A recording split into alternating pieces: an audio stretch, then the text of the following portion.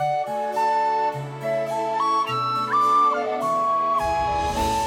Tara. I'm Ryan. We love Disney movies. So we decided to watch them all, from Snow White To Frozen 2 and beyond. Each episode will watch a different Walt Disney Animated Studios film and tell you all about it. Did we like it? Does it hold up? Who's our favorite hero? Or villain. We'll give you history and fun facts about each movie. And sometimes we'll invite our friends to watch along with us. So put on your tiara Or your evil crown. and join us on our adventure. This is Tara and Ryan's Princess Diaries. Hello, listeners. We are back with another fun and controversial movie. This one is not nearly going to be as bad as Pocahontas. Yes, I will say that. We are back with The Hunchback of... Now, here's a question. How do you say it? I believe we should say Notre Dame. Okay, and Hunchback not, of Notre Dame. Unless he's playing football. The Hunchback of Notre Dame is rude. Yes, okay. Hunchback of Notre Dame, and we have a very special guest. If you've listened to our Toy Story episode, you know we were excited to have this person on. To hear his dulcet tones grace our eardrums. Ladies and gentlemen, our friend John. John, say hello. Hello, everybody. Wow, my reputation precedes me. So exciting. Yes. John is a long-time friend of Tara's. Long-term. Been in a long-term relationship since long-term middle school. friendship. And when you were, I think, one of the first Jersey friends we met because it was when we went out with I think Dan and so, Kelly. because I was down in Mm-hmm. Maryland when you were there, right? Mm-hmm. Yeah. Mm-hmm. We went out to a Mexican restaurant, and we went by what's the big cathedral there? Oh, kind of do we go to the National National Cathedral. Cathedral? Oh, Oh, National wow. Cathedral. And we couldn't get in, so we just kind of walked Oh, around. that's So the right, joke We yeah, went we to were the gonna walk gardens in the around. back, right? we hung out, and you can tell how much of an impact this had on me because I remember going home and going, I want to hang out with John more. And if you I know see that. John, it would be a long time before we saw him again. I'm a limited time only engagement sometimes, but Yes. but I do. And John Mhm. then became our spiritual advisor, which also fits very well into yes. Wow. this film. He became our officiant at our wedding. I as did. well, It was the so. I was that was the last wedding I've done. I haven't done one since then, and I tell a lot of folks ask me, what is it like to officiate weddings? I recommend it highly. It's one of the most fun things you can do for your family, friends, and loved ones. And I always say, I've done 4 weddings. I think I got better at each one, but the one I did for you all, it was just the best time. It was such an honor. It was so fun, and I delivered what must have been the strangest, like the strangest wedding ceremony. But I thought it was very fitting for you too. We kind of nerded out and talked about fairy tales and wizards during my little sermon. So It was perfect. I loved it. It was my favorite part was apparently you were working on it right up. I was. You were adjusting it. You weren't like Yeah. writing it first draft. You were Yes. like sitting there looking at it going, I think I kept running back to Jeremy and Kelly and sort of checking things and crossing things out. So yeah, it was great fun. Well, yeah. So today, like you said, we're talking about the Hunchback of Notre Dame. I screwed it up. Notre Dame. I think I will screw it up, which is kind of That's why I fine. said Give us a that break. at the beginning. but- Do you want to hit us with a brief synopsis? Oh, yeah, I don't have that because I feel Well- like we stopped doing that. So hold on. Well, Hold on. I will. Well, however, do you want to talk about our memories with it while I pull up let's the do that synopsis? first. Yeah. Now, John, I was thinking us remembering asking you to do this, and it's very funny because I was thinking of it this morning, and I thought, oh yeah, it was at Christmas, and we were all hanging around talking and blah blah blah. And I'm like, no, that can't possibly be true. We started this after the pandemic, so it must have been on a. It was on a Zoom. It was on I a Zoom think. call where we that felt so homely that I just was whisked away to Mary Ellen's house and. God, that's Jersey. funny though, because I kind of remember it being at a holiday too, but I guess it must have been a holiday like timed Zoom that we did. I kind of remember must have sitting been, on Mary yeah. Ellen's couch, but I guess I'm wrong too. Yeah, right? Isn't that funny? Okay. But did we, and I will be honest, during that time, I think we were being like, you need to do our podcast. Here's a movie you should do. And I don't remember, did we ask you to do this one, or is this one you wanted to do, or is this just one Like, what are your memories with Hunchback? Why are you doing this today? Well, that's a good question. No, I can't remember if we talked specifically about a movie. I remember you and Tara telling me about this project and me basically leaping out of whatever chair I was sitting in and exclaiming that I was desperate to do an episode with you because I think this is just the coolest project, coolest idea. And I don't know if it's as unique as I used to think. I mean, I think it might be kind of unique, but we just have, I think, you two, the friends that Tara and I grew up with, that Disney was just such an animating part of our lives. It was something that was so influential and kind of comforting. And even through high school, when we were just the biggest nerds you could imagine, and we would have sleepovers where we would watch Disney movies, and it was just it has stuck with me through my whole life that these classic Disney movies especially have sort of punctuated my life in really interesting ways. But The Hunchback is interesting to me as I think about my history with it, because I guess maybe it's just the product of my age, but I felt like I was sort of aging out of Disney movies at a certain point. I hit Lion King, I hit Pocahontas, and then I don't know that I even saw Hunchback in the theater. I think I might have taken a hiatus from Disney movies, and I didn't circle back to it for a while. And I don't know why it didn't really stand out as something that was that interesting to me. And then I finally saw it some years later, and I just couldn't believe I'd waited that long. The story, the music especially. And we'll get into this, I'm sure, but there are parts of Hunchback that the story is kind of, in my view, unlike most other classic Disney movies. And I find those differences to be fascinating, and to sort of hear audience reaction to those differences. I just find the movie to be just a gem in the Disney canon. Well, it's interesting you said you kind of fell off, because I have been saying for many, many episodes that I fell off. I got too cool for Disney before this, and as we went through and I actually looked at what movies were around Pocahontas, it was just Pocahontas. I've seen this one in theaters. I know I said I jumped off and jumped back on for Hercules, but I just skipped Pocahontas. I don't know why. Yeah. But I started watching scenes from. I'm like, I saw this in theaters. Yeah. I think it was another situation where I was with my high school girlfriend and she wanted to go see him.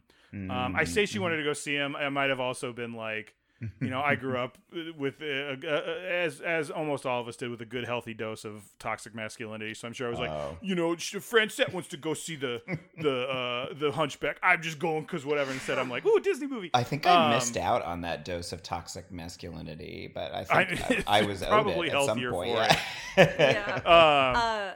I know. Well, and I can remember very clearly, John saying, circling back to it with the music, and we talk about this in Toy Story, but all of us around the piano. John plays piano. That's right. That's how we singing brought up God Help John, the Outcast, right. singing Hellfire, which is not a great song to sing. Yeah, and we'll go into it, but it's one of my favorite villains. I like it as a villain song for many reasons, and then I'm like, oh, this is really dark. That's the thing I remember the most from this, is there's a lot of kind of iffy stuff. Yeah, and I have some. I think we're going to get into that in this next section here, because we both have facts and history on the film itself. But as far as a synopsis, and I don't know, this is from IMDb. No, I never say You it are right. not dyslexic, but you're just dyslexic about that. Just that. I don't know why. But so this is their synopsis. It's not great. But a deformed bell ringer must assert his independence from a vicious government minister in order to help his friend. Now, we are going to refer to her as a Romani dancer. Roma's another. Roma, you can say me. Roma, you can say Romani. They refer to her, we're just going to say it here once, as a gypsy dancer. I will say, Ryan will mention it as well in the documentaries, but I have a Disney art book of Hunchback, and it that word is everywhere. So they, obviously, in the 90s, it was not considered, I think it was considered a derogatory I don't think term? it was I mean, it was I just think the term was more used as just a catch-all for that group of people. What I'm saying is that group of people maybe didn't like to be called that, but the greater public wasn't, or Right. Yeah. Do you see what I'm saying? I think it's been used term, as a derogatory term that was just okay back then. Yeah, Right. and I think it's a term that wasn't okay, but the greater public Yeah, didn't know it wasn't When I say it was okay Yeah. back then, I mean, like, I don't know what I mean, but I think you guys know what I mean. Yeah, and Right. I feel like I clumsily tried to just explain it there, but I don't know. I like watching John kind of watch us stumble over our words as a Well, communication I'm just gonna director. I'll let It's like, you all handle this. Go right ahead. What do you wanna No, I know. It's like it's not hard- so easy, is it? I think- civilians. It's Yes, funny too yeah. that there's. I mean, I've listened. I think I can't remember which of your previous podcast episodes we listened to, but that I listened to where this came up, and I'll remember which one it was. But it's interesting to think of Disney movies, which obviously is the case, as just another piece of art that was a product of its time. And certainly there are Disney movies, as we all now look back and know, that were a product of, we've moved beyond some of the vernacular, some of the stereotypes, and we've progressed in a really positive way. But it's interesting even just to look back. I mean, Hunchback feels like, I guess I was in middle school, or maybe I was in 6th grade when it came it was out. 96. So 1996, yeah. So I was like, it's not all that long ago, but still we have to sort of make these adjustments as we review it. So to kind of continue on, like after the synopsis, it was 1996. It got Can I do the? Oh, go ahead. I'm sorry. it got a 71% on Rotten Tomatoes, and then you always do the top movies of that year. Yes, and I also remembered what I was going to say that we cut out all my stammering earlier, so we'll get to that in a sec. But the top movies of that year, I kind of want to do a little more than 3 for a reason here. We've got the top 3 were Independence Day, Twister, and Mission Impossible. That's another slice of movies I love. Oh, well, then the next 4 are all Disney movies. Really? The Rock, The Hunchback of Notre Dame, 101 Dalmatians, the Glenn Close version, Oh. and Ransom, which I didn't realize was Disney. Interesting. Ransom. Ransom with Mel Ransom Gibson. with Mel Gibson. Give me back my son! Oh, Sometimes I just my do that. It makes me feel gosh. better. Wait, Ransom back was my a son. Disney movie? I'm shocked it wasn't Touchstone. The same with The Rock. It might be that they're putting Touchstone under Disney I right think here. that's what they're but doing. I think we'll go into that they later. might Okay. be touched When, on, when but we've still. exhausted all of our Disney movies and we go to just our Touchstone. That was whatever. a big year for but- movies. Yeah. So the Yeah. thing I wanted to say earlier was this and Pocahontas are 2 odd choices, I think, for Disney.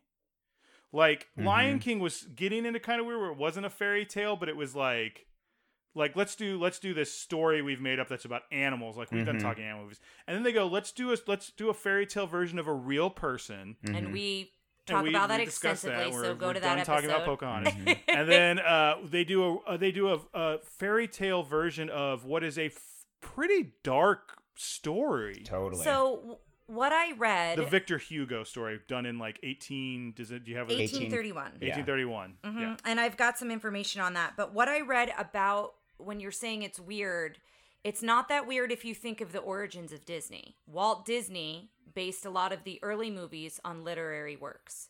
So they felt that this Fair. was considered a very big and important literary work. It's very dark. It's racist. There's a lot of like really intense Yes. moments. And John, have you read the original story? Oh, long time ago, I think. Yeah. Okay, I've not. Yeah, it's Oh, go ahead, it's yeah. interesting. It's I mean, just what you're saying. It's very mature and dark. I mean, there's frankly like a genocidal effort. There's a city uprising, and it's the mix of religion and oppression. There's a lot there. Yeah, and so I've just from what I've gleaned from I it because I guess. haven't read it, but that's what I would say. It's not. I see where you're coming from with it, but I can also see what they were talking about it in the art book I have about how they want it to kind of get back to that.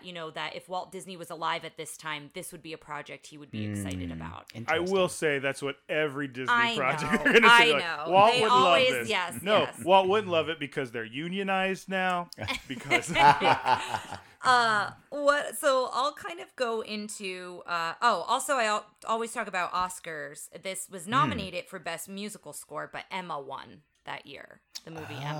Oh, interesting. I've never seen Emma. with Gwyneth Paltrow Yeah, I've not seen and it. the Arrow. Yes, yeah, but that's That's what all I won. know. You now know everything I know about that movie. Same, yeah. But the original story was a French Gothic novel. We mentioned Victor Hugo. It was written in 1831, and apparently it was written during his own personal crisis of faith. And I think that when you look at it through that lens, it makes a little bit of sense, some of the themes and the storylines. The original title was Notre Dame de Paris, or probably de Paris. Again, I'm going to butcher anything that's French. And then eventually it was changed to The Hunchback of Notre Dame. It's said to be a key text in French literature, and it's been adapted to film over a dozen times, in addition to both television and stage adaptations as well. The novel sought to preserve values of French culture in a time period of great change. And it also made the cathedral a national icon. So, he was obsessed, from what I read. So the art book, too, with Disney, this one's a little bit different than the other ones I have, where they really just break it down like character by character, and the cathedral is a character, and I would agree with that the cathedral is like a very strong character in the film. But he was obsessed with that architecture, and he was obsessed with like restoring that cathedral and just so there's a lot there. I had read something. Well. Is it right? I think, or you might need to fact check me on this, but I think I had read something. We don't fact check. Yeah, on this, you're not expecting that sort of. For the Perfect. most part, Like, then if you're gonna you can't keep Google this, it whether real it's quick, true or guess not, what? you're gonna keep it in.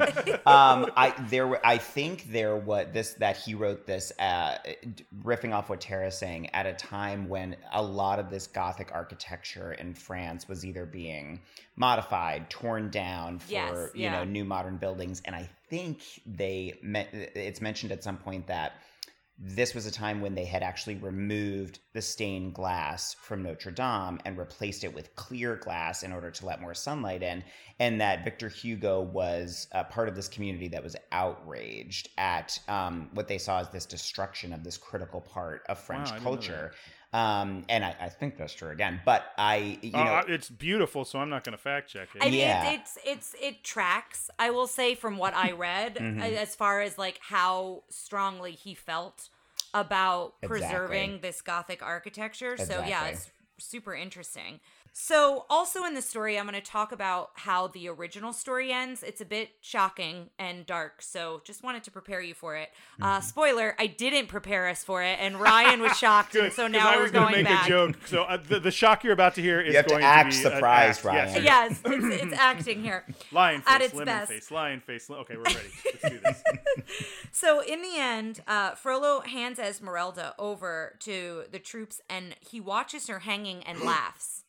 Sorry, I'm making a joke of a very serious part. No, but it's really intense. Dark. And I'm going to refer to Quasimodo as Quasi. I'm going to just abbreviate his name probably throughout this. But you can call him Q if you want. I guess I could call him Q. He sees this, and that might he be like pushes... a QAnon situation. You might be like, I was thinking James Q, Bond. James Bond. Yeah. this is my political perspective being brought into play. All right, like, Quasi. Quasimodo, looks like an ordinary church bell, but when you press this button, Yeah, exactly. Yes. But so he sees him laugh, and so he pushes him from the height of the church. Yep. That's how Frollo dies. And he has a similar death from falling from a high height in the Disney film. very famous Disney villain death. Yes. Falling from a great height. However, with nothing left to live for, he vanishes, Quasi, and he's never seen again. And in the original, the skeleton of him is found many years later in the... I think it's the Charnel House. I don't know if I'm saying that right. Yeah, where they bury all the criminals, right? Yeah, that's the mass grave. And so they find his skeleton there, and it's implying that he sought out Esmeralda and just laid there next to her and just slowly died. Yes. And did I read, is this right, Tara, that at the end of that original part, when they try to pull the skeletons apart, Quasimodo's skeleton disintegrates? Yes, it turns to dust. Which yes, is you are like, correct in that. so Yeah, what can there like, be a more tragic ending? I understand what you're saying, Tara. So do you now understand where I'm coming from, where I say this was a strange choice? Yeah, 100%. I 100%. Like yes, Peter they, Pan was They weird, could but have this chose was a different literary yeah. work. Yes, I agree with you. They took a. I mean, it could be like Walt Disney loved literary work, so that's why this summer Disney's Angela's Ashes is coming to you. Oh, my like, word. no, it doesn't Yes, work. I understand. Yes, I agree. I think they're both like strong points. But did you want to mention something, Ryan? Or I mean, no, that's what I had. So no. okay. I always kind of find some interesting facts in history, and then I think we're going to go a little bit into each character because we both have some stuff on that. Nice. But one of the things that I found super interesting is the original 3 gargoyles were named Chansey, Loughton, I think, and Quinn, and they were after actors who played Quasi in other versions Oh, I of didn't know Hunchback. that. That's so not cool. the Disney version. So those are the original names. But Disney's legal department came in and rejected that and said, no, don't do that. So that's when they were changed to Victor and Hugo, and that makes sense. It's Victor Hugo, the And guy who wrote Laverne. the book. And do you want to know Yes. what Laverne came from? Do you know? What if I said no? Like I was like, no. No, but do you know Yes. where? No, I don't. Okay, so it's not Laverne and Shirley, but it is another kind of cultural reference. The director came up with Laverne after one of the Andrews sisters, which is my area of the world, a 1940s singing group. They sang "Don't Sit Under the Apple Tree" like with Bing Crosby. Stop. Tara is not old enough. Like when she said it's her version of the world, it's because she works with It's with the elder adults. Yes. So I know. I'm not married to a. Your listeners are like, how old some sort of is immortal. Tara? My Yes, Yeah. how old is she? But yes, so that was the inspiration, which I thought was fun. And Laverne's original voice was Cyndi Lauper. Oh, Did you my come across Really? that? Like that was Goodness. her first choice? She had done some of it, and apparently they decided to go in a different direction. And she and there was someone else before Jason Alexander, and I forget who that was. But those two voices, Wow. they were kind of reluctant to let go of the role. Listen, and we'll post And this on the then- thing, but after seeing Jason Alexander host the making of, I could have done without him. He was like, Hugo's the real star of this picture. And it was like all jokes. I was like, I just started skipping through stuff. after fast the forward. Pocahontas one, which was probably not handled well, but was the like actual Native American voice of Pocahontas being like, many years ago, the settlement of Jamestown was blah, blah, blah. And then Jason Alexander was like, hey, it's me, Jason Alexander. Oh, your, boy. your fourth favorite cast member from Seinfeld. Truly. Wow, that's crazy. Poor Cindy. Well, we'll see you, Cindy. I Thanks know. for your work. Yeah, but share who the voice of Laverne is. It is Mary Wicks, who is, you might remember as Sister Mary Lazarus in Sister Act. Sister Act. I don't think I knew that. Yes, Yeah. also in White Christmas. Yes, yeah, she's in White Christmas as Oh. the innkeeper, the busybody Yes. in the innkeeper. Wait, in Sister Act, she's like the deaf choir director before Whoopi Goldberg Yes. takes over the choir? Yes. Oh, Yes, my yes, yes. The one who's like, Lord. if you think you can do it, sister. Of course she is. How did I never make that connection before? Yeah. Wow. She also I didn't either until I was watching the making of it. And I was like, holy cow. She also sadly passed before the completion of recording all of her lines. So they have a voice double, and they made it so you wouldn't really be able to tell what lines are hers and what aren't. So this was her last credited.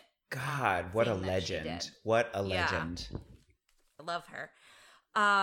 The other thing I've got here, the Latin chants in the film were adapted from actual Gregorian chants. That was just an interesting thing. that I have came something across. I want to talk about. Do you guys remember? You might be too young for this, but like in the early to mid 90s, there was this weird, like, the Gregorian chant CD that was like big. Do you guys remember this? No, but I took a music history class, so we did a whole like Gregorian chant section, like chapter of like music history. But no, I have There no was idea a what you're talking CD, about. so I guess like CDs are getting to the point where everyone's got CDs now. Like they're not really a new medium, but it's not old hat yet.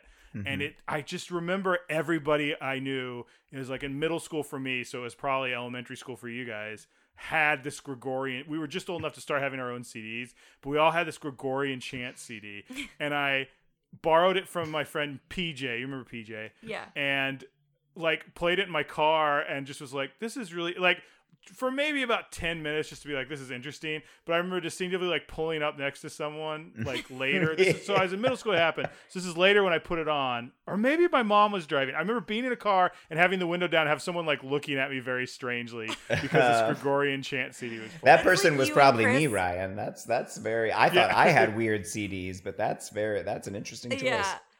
That's you and Chris doing the Tibetan throat singing. Yeah. That's the on I like par Tibetan with that. throat singing. It was just, the CD made a ridiculous amount of money. Wow. Like You're going to have to look that up and put it on the Facebook yes, page. I will. That's right. So, going back to the gargoyles, here's an interesting fact. They're never called gargoyles in the movie, even though they're commonly known as such, because they're actually grotesques. They're not gargoyles. I love that. So I love did that a they're little grotesques. dive, not a super deep dive. But grotesques are statues of demons or monsters to scare away evil spirits. So they're actually grotesques, whereas a true gargoyle is hollow and it's used as a spout for draining rainwater, which I never knew. I found that interesting. So it comes from a French term meaning to gargle. So that's where gargoyles. Stop it. Are you So, kidding me? I've learned what I found. more in the Yes. first few minutes of this podcast episode than in like We try years to of my life. educate That's great. as much as possible here. That's Well, so can interesting. I jump in with just one more thing? I'm going to find Yeah. more. But the name of the CD was called Chant. It was by the Benedictine monks of Santo Domenico de Silos. And this was the cover. Maybe this will help. It's available for like to buy used on Amazon right now. But this was the cover. Oh my you gosh. see No, that? I've I can never see half heard of that. it. Yeah, There there you it is. go. That's you heard it here, folks. Chant the CD. So it may also be available on a cassette tape. We'll see. Because I'm also remembering that I didn't borrow my friend PJ's version of this thing. He had a parody version, which was people singing Gregorian chant versions of like Nirvana and Oh, Alanis wow. Morissette. Yeah. So I'm going to have to look that. Now I remember that it's like Now you're going it's down like, the deep now dive it into Gregorian chant. entertain us, but it's all them chanting. Oh, my so Lord. anyway, sorry, this is a weird tangent to go down.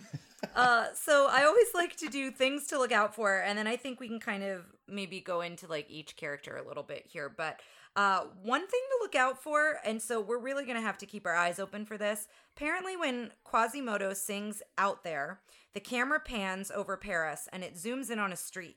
Supposedly, you can see Belle walking and reading her book. Love it. You can Ooh. see, yeah, so A that's a fun crossover connection. event.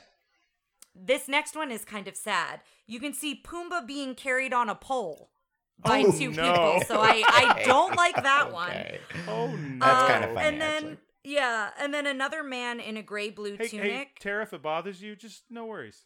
No, Oh. Kuna Matata. Oh no, I have to go. Actually, I have an appointment. I have to vacuum my room. I'll see you.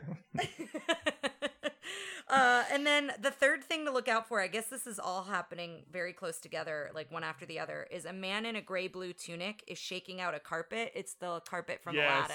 I love it. So Oh, those I are love things to that. look out for. There's also a Goofy holler. We track the Goofy holler because it's in many of Disney films. Mm-hmm. After the soldiers fall from the rope, Quasimodo pulls the rope and they fall. There's a Goofy holler there. So okay. I figured I'd make it a little lighthearted before we kind of get into some of the darker points here.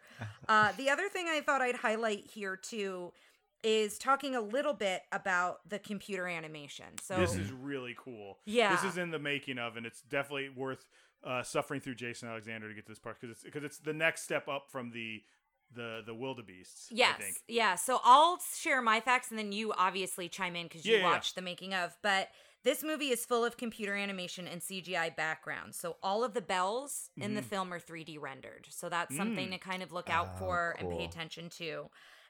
In the song Out There, when he slides down the flying buttress. That's correct. You got it. Thank you. That You worry appears about in your 3D. pronunciations. You're pretty good most The of the I flying know. booty. The flying booty. Yeah, The flying flying beautress. That appears 3D.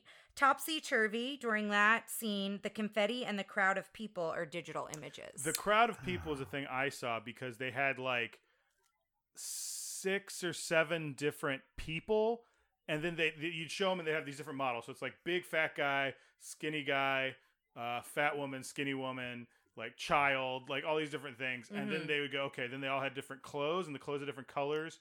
And then they had different masks and different like hats and so they do all that, and it just like That's interesting. they make a bunch of them. And so there's a bunch of scenes where you have this like really animated, and the guys in the background are kind of like and they're just like moving their arms. And I think the wildebeest scene is amazing. I think that one looks in the really Lion good. King, yeah. In the Lion King, I'm curious to see how this holds up because I haven't seen this in a long time. Yeah. But this is around the same time they're doing that in like Titanic and all sorts of stuff.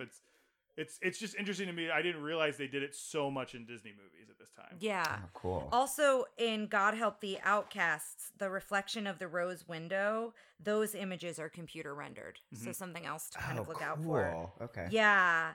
And then when Quasi rappels down to save Esmeralda, that's hand-drawn animation with 3D scenes. So that's the mixing both styles.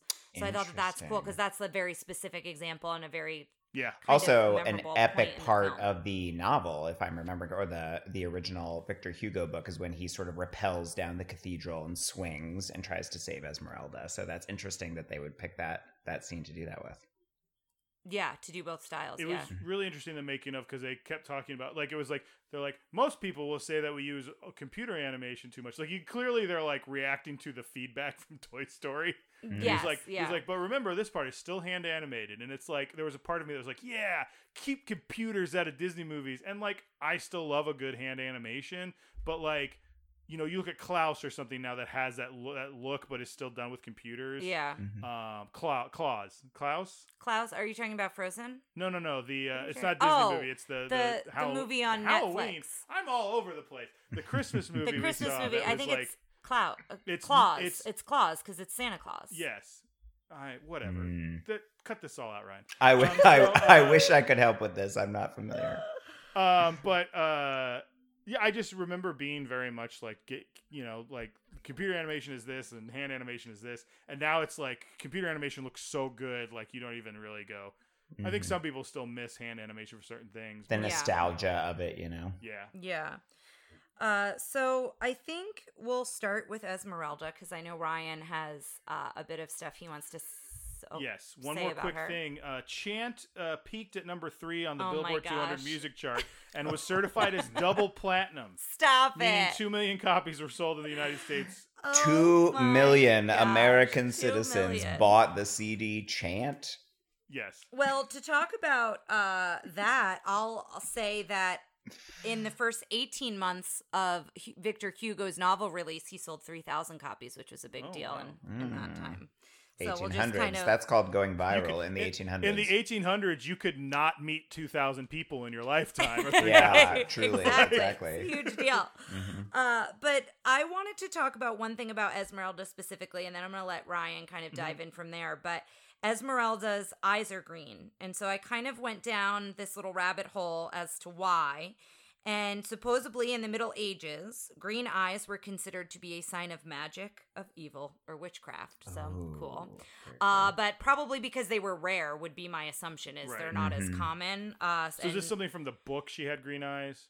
So I don't know if she had That green I eyes don't in the know. book. I will say that. I don't know. This fact was just like a fact of the Disney film, like why they think she had green eyes. So I would have to go and try to look that up. However, then they started talking about how a lot of the early Disney villains have green eyes. Can you name any Disney villain that has green eyes? Because I've got a list. Does Scar have green eyes? Yes, Scar has green eyes. The evil queen from Snow White, she has green eyes. Oh, John, it's okay if you don't know. Ryan and I have seen these movies way. I'm doing some very quick Googling here, so. How many more do I have? I've got 1, 2, 3, 4 more. Okay, not Gaston because he has blue eyes. He does, yes. Hades doesn't, right? He has like black or blue eyes. No, he has, yeah. Are we only talking about ones that came out before this one, though? Yes, all of these came out before this one. Ursula does or doesn't? Yeah, because she's got darker eyes. Green eyes. Maleficent. Maleficent has green eyes. eyes. Oh, there we go. 3 more. What about, is there anyone in Lady and the Tramp with, or, The not that I Siamese have. cats? Okay. Yeah, no. not Cruella? Not Cruella. You can go back Captain further, though. Hook doesn't. Nope. Gosh, who would Shere it Khan. be? Our favorite our princess that surprised us. Our princess. That's a. What? Think of the villain and the princess that Lady surprised us. Tremaine? Lady Tremaine Oh. has green eyes. That The makes stepmother. And there's two more. I dressed as her for Halloween this year. Mad Madam Mim. Mad Madam Mim has green eyes. Mm-hmm. And the last one, the diamond.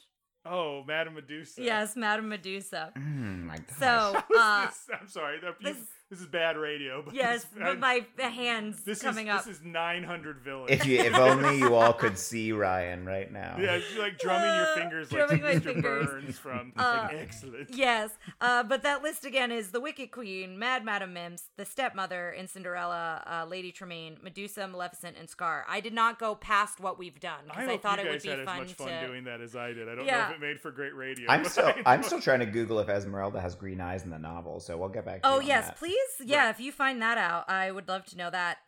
So Esmeralda, even though she becomes this heroine, she is this other, I guess. And I hate to say that, but that's in this film and in this context. So that's why they gave her green eyes, even though she's not a villain, but she is portrayed as evil in Frollo's eyes. So Yeah, and that's isn't kind of that where it's they just went. like an immediate it's just another part of this story, right? Where it's just blatant stereotypical but for not on the part of Disney, but on the part of Frollo and others who see someone as other because Yes. of like the stupidest reasons, Yeah, and so that's why they gave her green eyes. And the other thing I found out that was interesting, this is a film we have not seen yet, but it is on our list to see before we review it. Rapunzel has green eyes, and so she kind of, Esmeralda and her break the trope of, Esmeralda has the portrayal of evil, right? So you can kind of say she's evil even though she's not with green eyes, but Rapunzel's the first princess to have green eyes. So, that's interesting. that Apparently in the novel Esmeralda had black eyes. Oh, well, there. a much less evil color. Yeah. So- All right. Take with that Thank what you you for will. looking that up, John. You're well, I'm here all day. Can I talk a little bit about the portrayal of Romani people in Yes. this movie? Yeah. In the movie specifically. One of the things that I went through and I found some,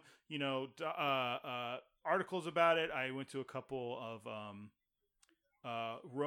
people of Romani descent, like their thoughts on it and things like that. And these are some of the things I found that were the most like prevalent complaints. I don't want to say complaints because that sounds like let me talk to your manager.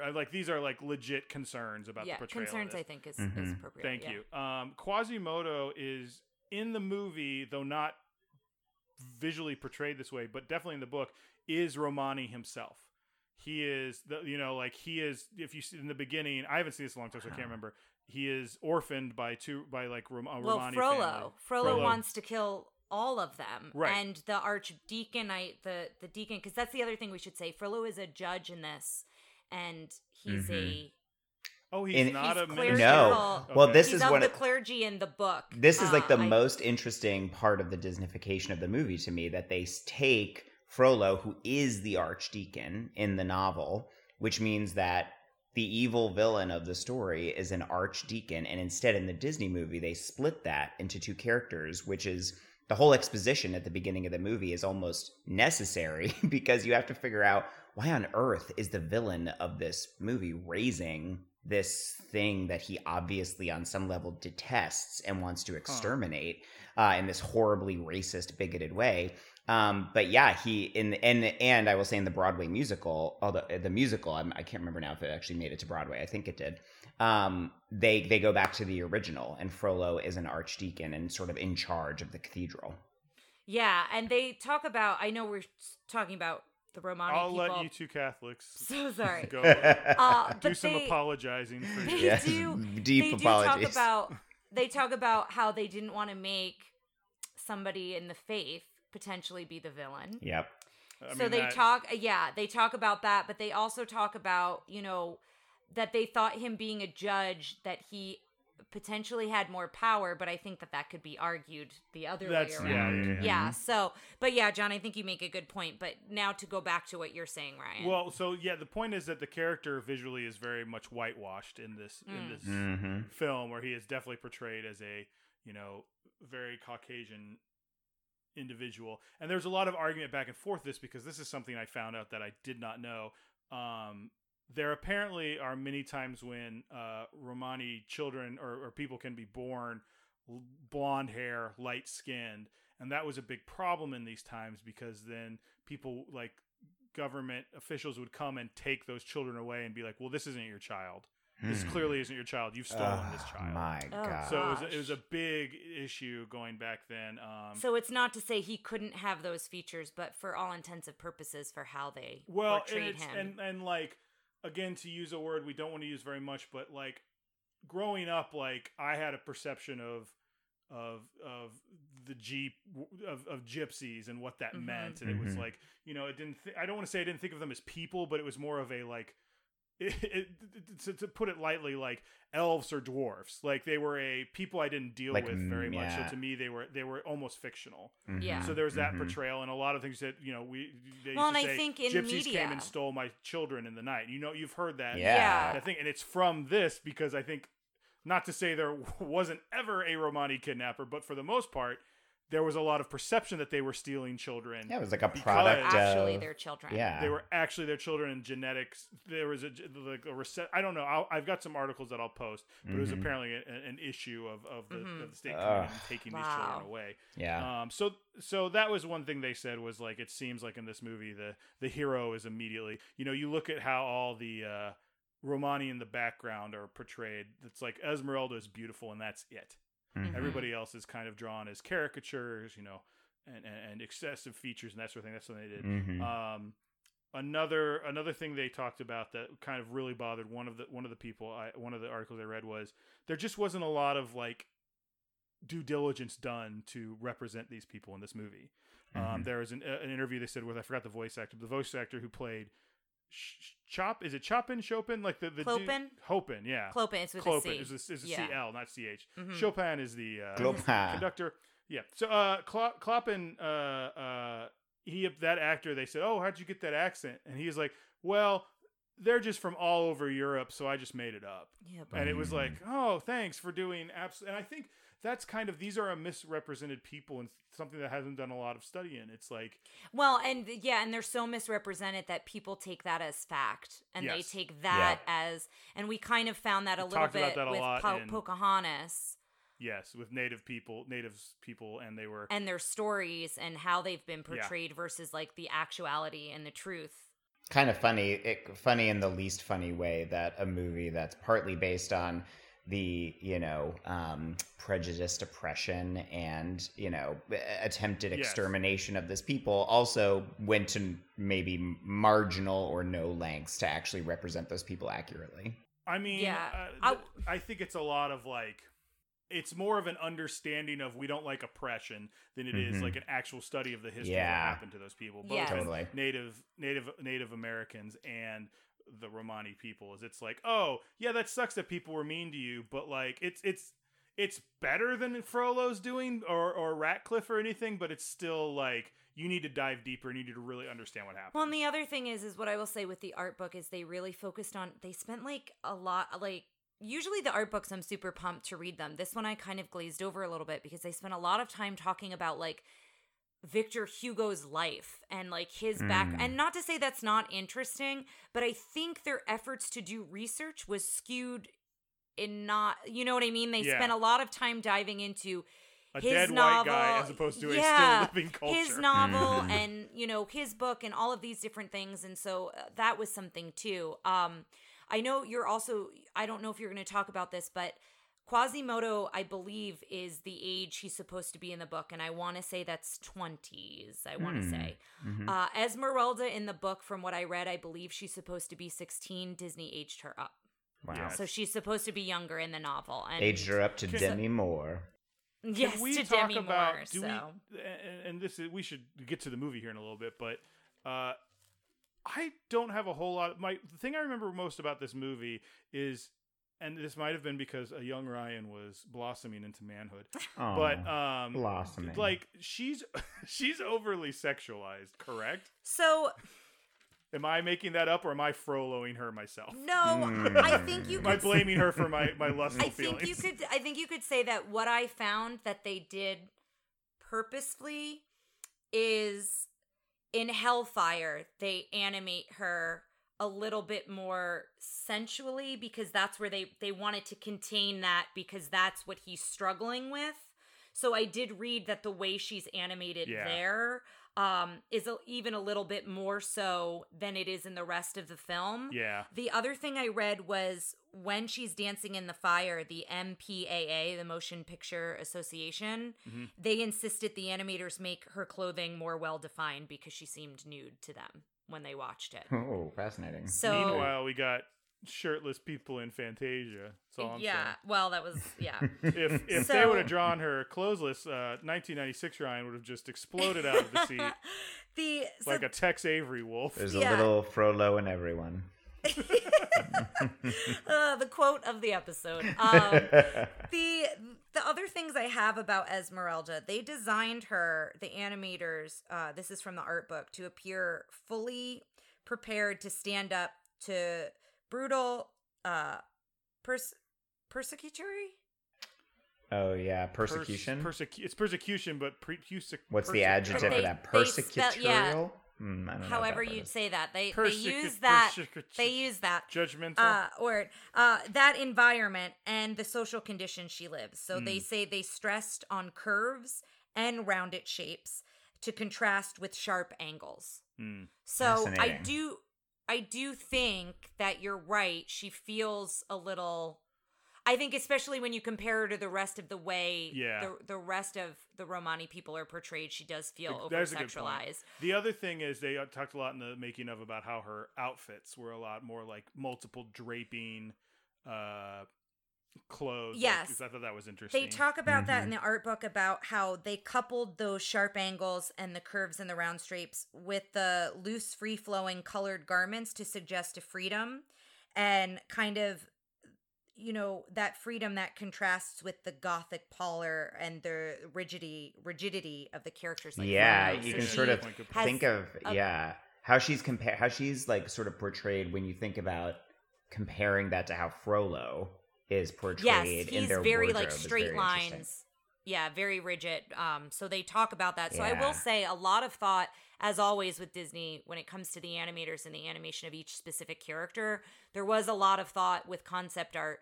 And I've got pictures I'll share, like I usually do, of some of the concept art on the Facebook page. But they really put a lot of thought into what that looked like and how they wanted it to compare and contrast to one another. Tony Fusilli is the animator of Esmeralda in this. Just want to put the artist in charge. So the other thing I wanted to mention is in the novel, Hugo's metaphorical interplay of light and shadows is kind of throughout the novel. They use that to inspire the effects department to create dramatic lighting and enhance emotions. There are so many examples of this in the book, and just really pay attention to that when you're watching the film, because the way that they do shadows and the way that they do the light is really interesting, and it also, I think, provides some of the emotion to the scenes as well. They also talk about how what they wanted to focus on is that every character in this film is an outcast in some way. Quasimodo, it's his looks. Is it Phoebus? How do you say his name? I think it's Phoebus. Phoebus, yeah.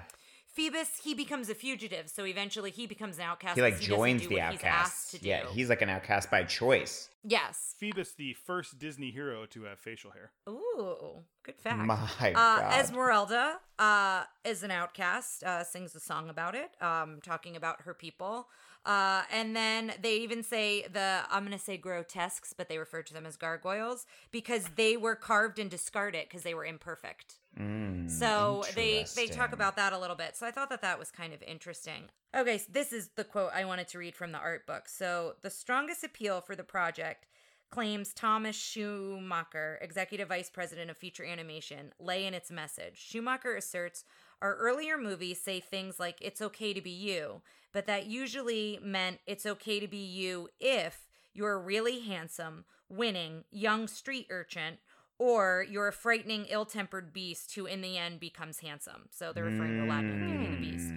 This movie says it's okay to be you if you're not necessarily normal in quotes or beautiful in quotes to the rest of the world, which I call a big step forward. Oh, that's great. I just wanted to, I wanted to talk about that because a lot of times we point out the imperfections with the film, but I also think it's important to talk about what their motivation was for the film, for the characters, for the story. So that seems like a very strong motivation and theme throughout the film. Yeah. Well, it's interesting because I think there's a lot of stuff to talk about the progression of Disney. Like, we're at a very interesting point in Disney's progressionism, if that's a word, because like there's a lot of talk about like Disney likes to go like a gay character is in our movie, but like, you know, we're watching Schitt's Creek right now, and there's a lot of like, we keep remarking how affectionate they are, and how amazing how that is. How physically affectionate, because you don't see that. Yeah. Some characters are. And also that they, you know, that in Schitt's Creek, for example, you know, there's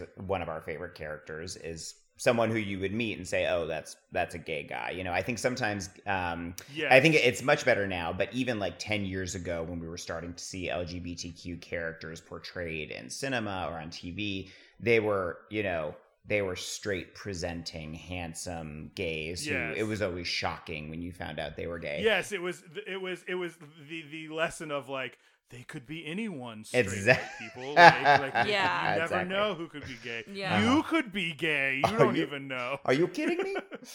And I feel like, but like, yeah, like Disney, it's like remember when we watched the last Star Wars movie and there's like one scene at the end where those two women kiss, and I was like, They hyped that up as like such a big deal. I was like, give me a like. I still loved it because every little step is another step forward. But yes, it had a lot of hype. Had a lot of hype. Yeah. The future Tara and Ryan's podcast diaries, Princess Diaries, will look back at this time and be like, it's not. I still don't think it's a good place to be, but like it's a step on the ladder. Moving forward. Yeah. Totally. So we didn't really talk about Frollo at all, and I know we'll dive into him with the villain ranking and whatnot, but I did just want to share a tidbit or two. One more thing. So Frollo is not about one thing.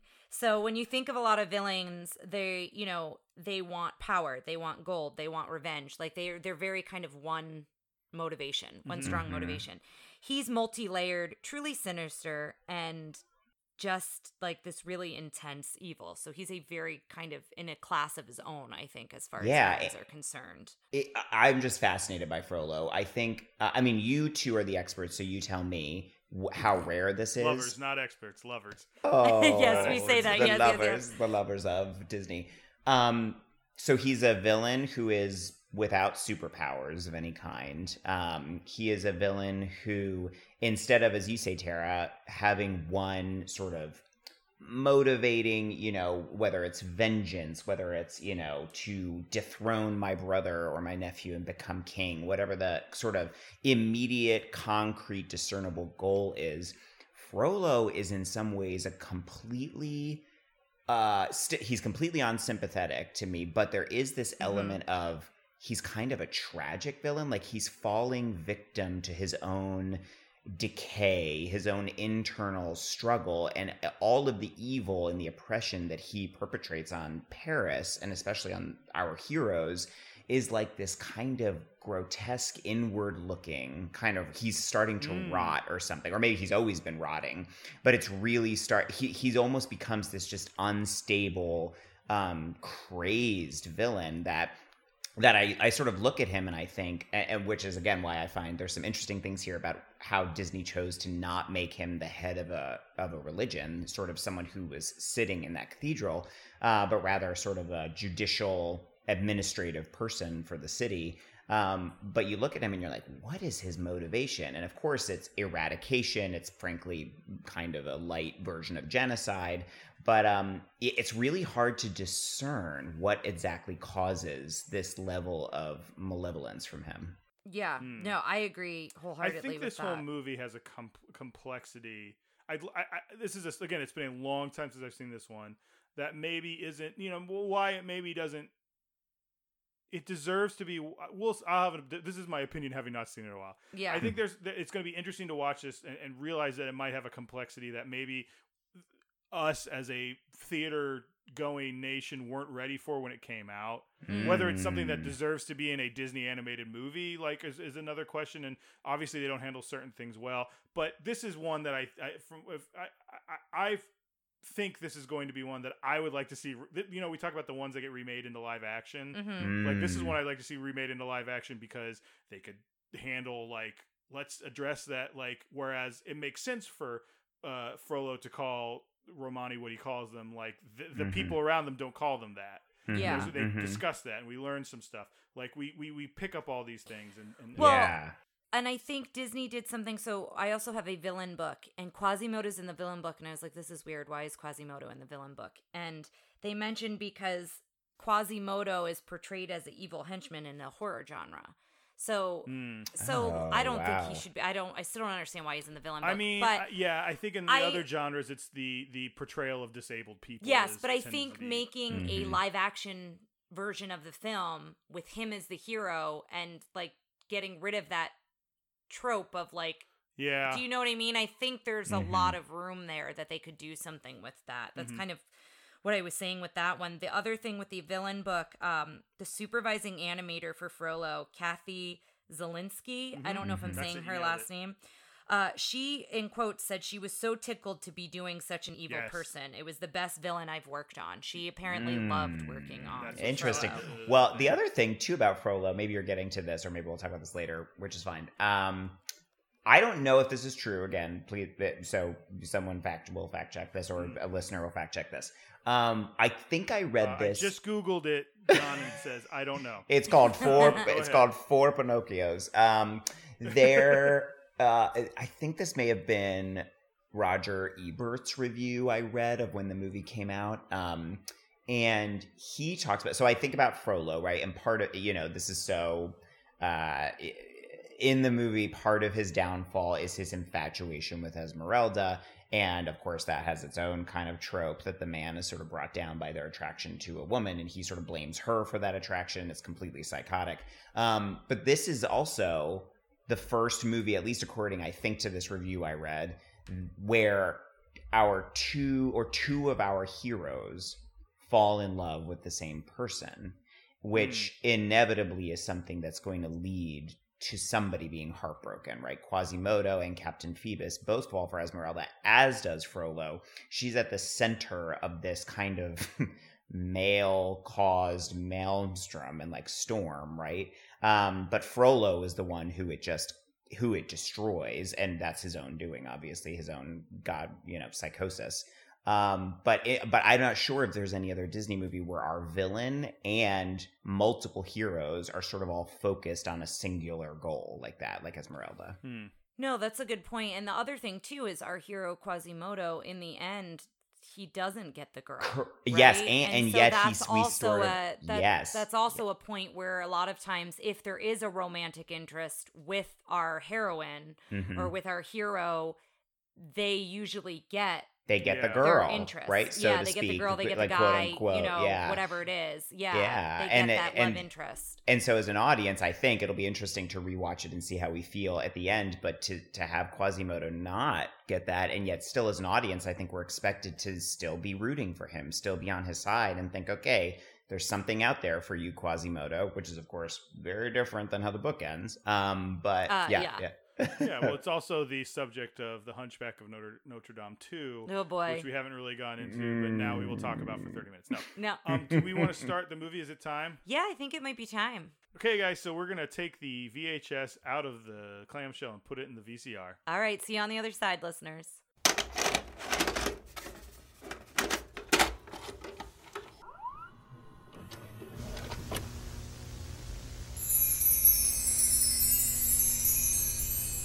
All right, listeners, we are back and we have some thoughts. So, any general thoughts that you guys want to share first? I enjoyed it more than I thought I was going to. Like, I really, I'm like, oh, I really like this movie. The cultural depictions aside, which I think, again, since most of the, we've talked about that at the beginning. We've covered that. I love the music a lot more. I don't know if it's as catchy. But, like... It's beautiful. It's beautiful music. Yeah. It looks beautiful. Like, this one's one that I think I think coming into it, I thought, I don't know, this will be my second and last time watching it. Now I'm like, oh, I'd watch this again.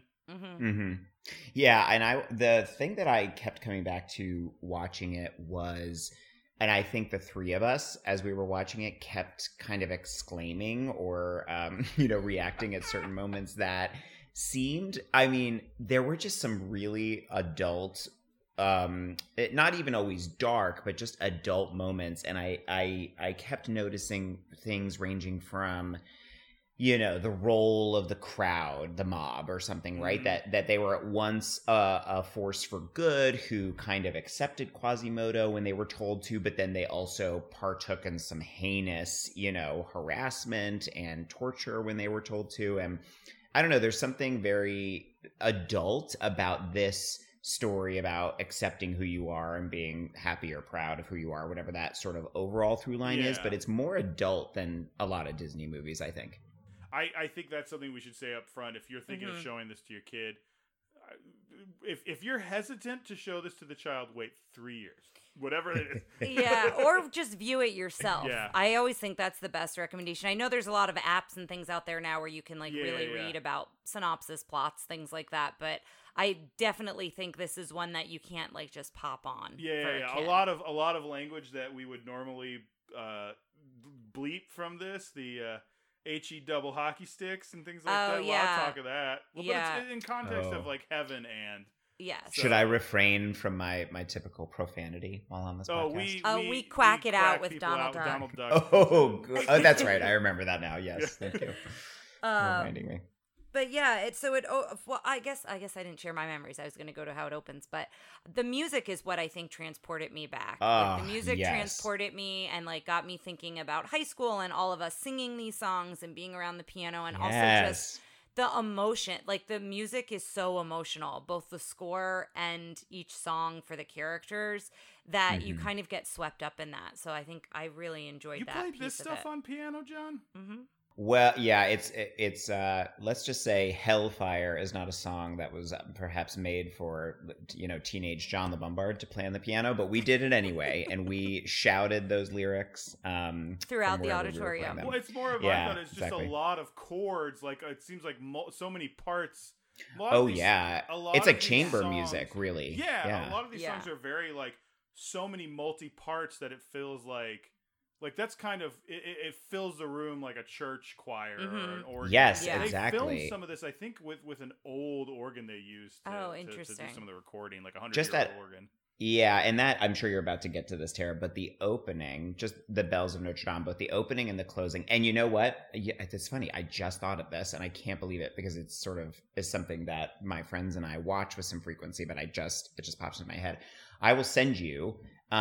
There's this unbelievable video on YouTube that is, I don't know or remember the name of the competition, but there's this, I don't know, famous a cappella competition or something. But one of our sort of YouTube videos that's canon for my friends and I is this winning male a cappella group from I don't know where that sings a medley, basically like a 10-minute medley of Notre Dame. And they open and end with the Bells of Notre Dame. And it is just one of the most stunningly, it's just that piece of music, that score. Tara, that word is absolutely correct. It transports you. It just it moves, the score itself moves the story along just as much as the lyrics and just as much as the dialogue. It's just a beautiful, beautiful score. Yeah, I agree. I want to see this video now because I want to know if someone in the a cappella group hits that note. Oh my gosh, that Clopin you're gonna hits. love it. Yeah, you're gonna love it. Because every time he did it, I was like, nah, it's like watching a daredevil stunt at a circus or something. He's not going to do it. No. It's like bells off. No, it's exactly what it is. Anytime he's going to go down, he's going to go down any second. No. It's like watching Cirque du Soleil. That's what it feels like. And that's and that's the song that it opens with. We see Walt Disney Presents, and then it cuts to the castles and the castle in the clouds, which is so breathtaking. A pretty long cold open, I think, for until we see the title, and it pretty dark as well. So it starts out kind of lighthearted with Clopin. He's doing a puppet show telling this story of how it opens and the Bells of Notre Dame. Can I come out the gate with a potentially hot take? Okay. Uh-oh. Here we go. Clopin can get... Whoa! He is the worst. Gonna have to dude. quack gonna have to quack that out, Ryan. He is the worst. Interesting. So as a child, I liked him a lot as a character. I understand why you don't care for him. Well, say as an more. Why adult. don't you care for him, Ryan? I think he incites the crowd Yes. against. I think he's doing what you're saying. He's inciting the crowd against Quasimodo? at some point. I think he's part of it. I think he's the problem when they go to the Court of Miracles, and then he comes out. Then he's like, Yeah, "Oh, that's we were true. always friends." I'm giving him an Italian accent because his accent is undefinable. It is terrible. He's definitely a wild card. You kind of don't know where he's not as reliable as Esmeralda. Yeah, he or doesn't have a Captain side. Phoebus. He does like what Yeah, benefits Pick him. a side, Clopin. Yeah. Yeah, pick a side. But don't you think I think this is probably just a trait of you will know better than I, Tara, potentially, but a characteristic of that kind of gothic chamber music is that opening is so kind of it's not sinister or something, but there's like a really dark element to that whole piece of music until you get to the very end both times and it hits that major chord for the very first time. It's like the last note is the first major chord, but it's like pretty dark, I think. I would agree. And I think, again, so not only the music, I think the music does this, but the coloring, and I read that they did that on purpose. The colors change depending on Quasimodo's emotions as well. And this whole opening sequence is us finding out what happens to his parents. Yes. And how Frollo, captures them and then chases the mother because he thinks she has stolen goods, but she has a baby. She has Quasimodo in her arms. God. And so she's trying to get to the church for sanctuary. And when he grabs her, she falls and hits her head on within the steps like of the 3 minutes of the church. movie. She's 3 minutes murdered. of the film. Yeah. And they don't do it like what should have happened is there should have been like I've watched enough wrestling to see heads hit things. But like I feel like there should have been that like dropping a watermelon like thunk. Like there should have been that because she hit. It's the hard step. She hit hard. Yeah, and Tara fell down some stairs in Italy. She can tell you how hard European marble steps. are. Yeah, they hurt a lot. But she just lays there at his feet, and he immediately looks at a well when he sees it's a baby and sees that monster. the baby is, in his words, a monster. And he goes over to the well to drop the baby, and that's when the archdeacon comes out and is Played holding by- his mother, holding his dead mother, Quasimodo's dead mother, and is like, you have to repent for this. Like, you have to care for this You child have to make now. amends. Yeah. I will Yeah. say I don't know what about you murdered this woman. Let's put you in charge of a baby. I It's know, different. yeah. Okay, yeah, potentially not the most thought out thing. I will also and then- point out, and I don't know if this is I don't think I need to worry about spoiling a Broadway musical for anybody, but the adaptation on stage has a completely different origin story for Quasimodo, which I don't even think is based in the Victor Hugo book, but in the Victor Hugo book, I don't know if you remember this, they have Frollo has a brother growing up. They're both orphans. His name is Jehan, I think. And the church name is raises him, Rollo. and that kind of is what gets Frollo involved in the Catholic Church. But in the musical, they take that the step further and make it that they're sort of estranged for their entire adult lives. And then at the end of Jehan's life, he reaches out to Frollo and says, I'm dying, of whatever kind of mysterious disease or something he has.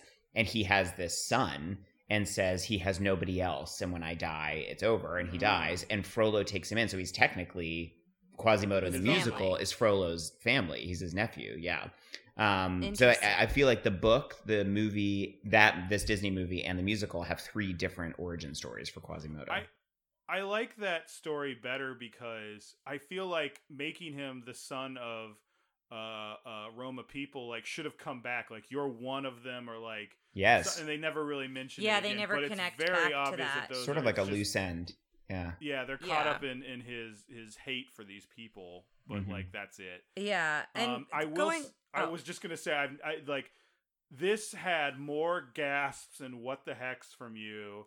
I than- know. than the second only to Return to Oz. I Yes. think was the most. Yeah. Like, what am I watching? Yeah, no, and they're just things I either didn't remember or they just hit you differently as an adult. Yes. Like the Mhm. mother in the first couple minutes, I did not remember that at all. Like I feel like at first I was doing it kind of because I expected this one to be a little like darker, but then I was Yeah. like, this really is. no, like, it really is a dark. Yeah, I and to go remember back the to- moment. Oh no, I'm gonna hold that because you're gonna walk through the plot, right? Never mind. There's a particular Oh. moment when in the cathedral that we all, I Yes. think, collectively gasped at.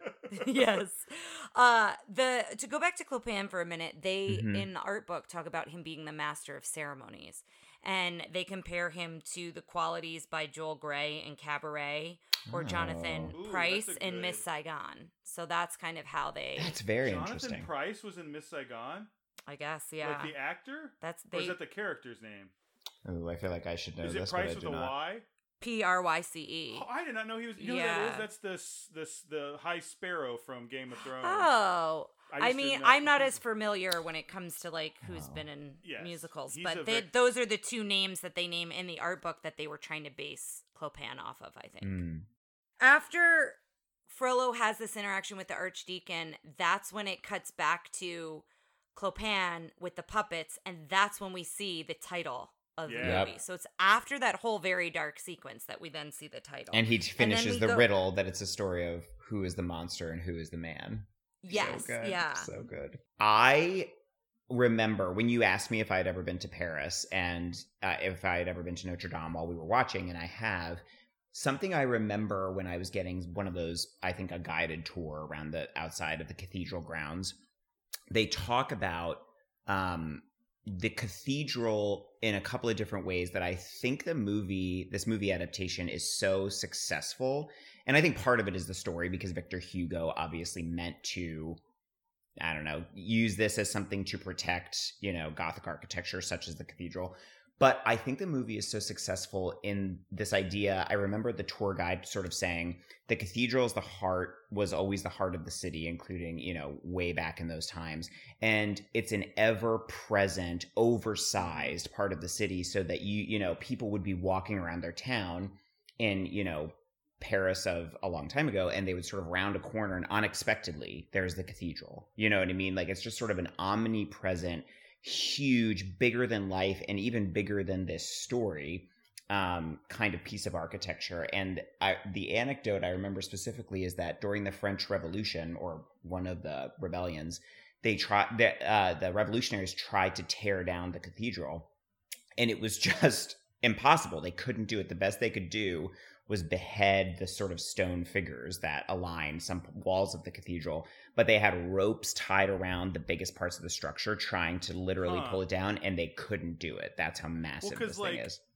I kept making the joke, at least in my head, of like Quasimodo, like the way it should be is him just running around tearing things. You ever watch a cartoon called The Tick? And he was like, yes, a really I remember huge The Tick. superhero. And then when the Tick would jump from building to building, he'd like smash through things and just leave this trail of destruction behind him. That's what I felt like Quasimodo should have been. It's just like he's like, and he's swinging, and he's like, and just like pulling things off. And like, That's a little bit Quasi. That's a little bit Yeah. Quasi.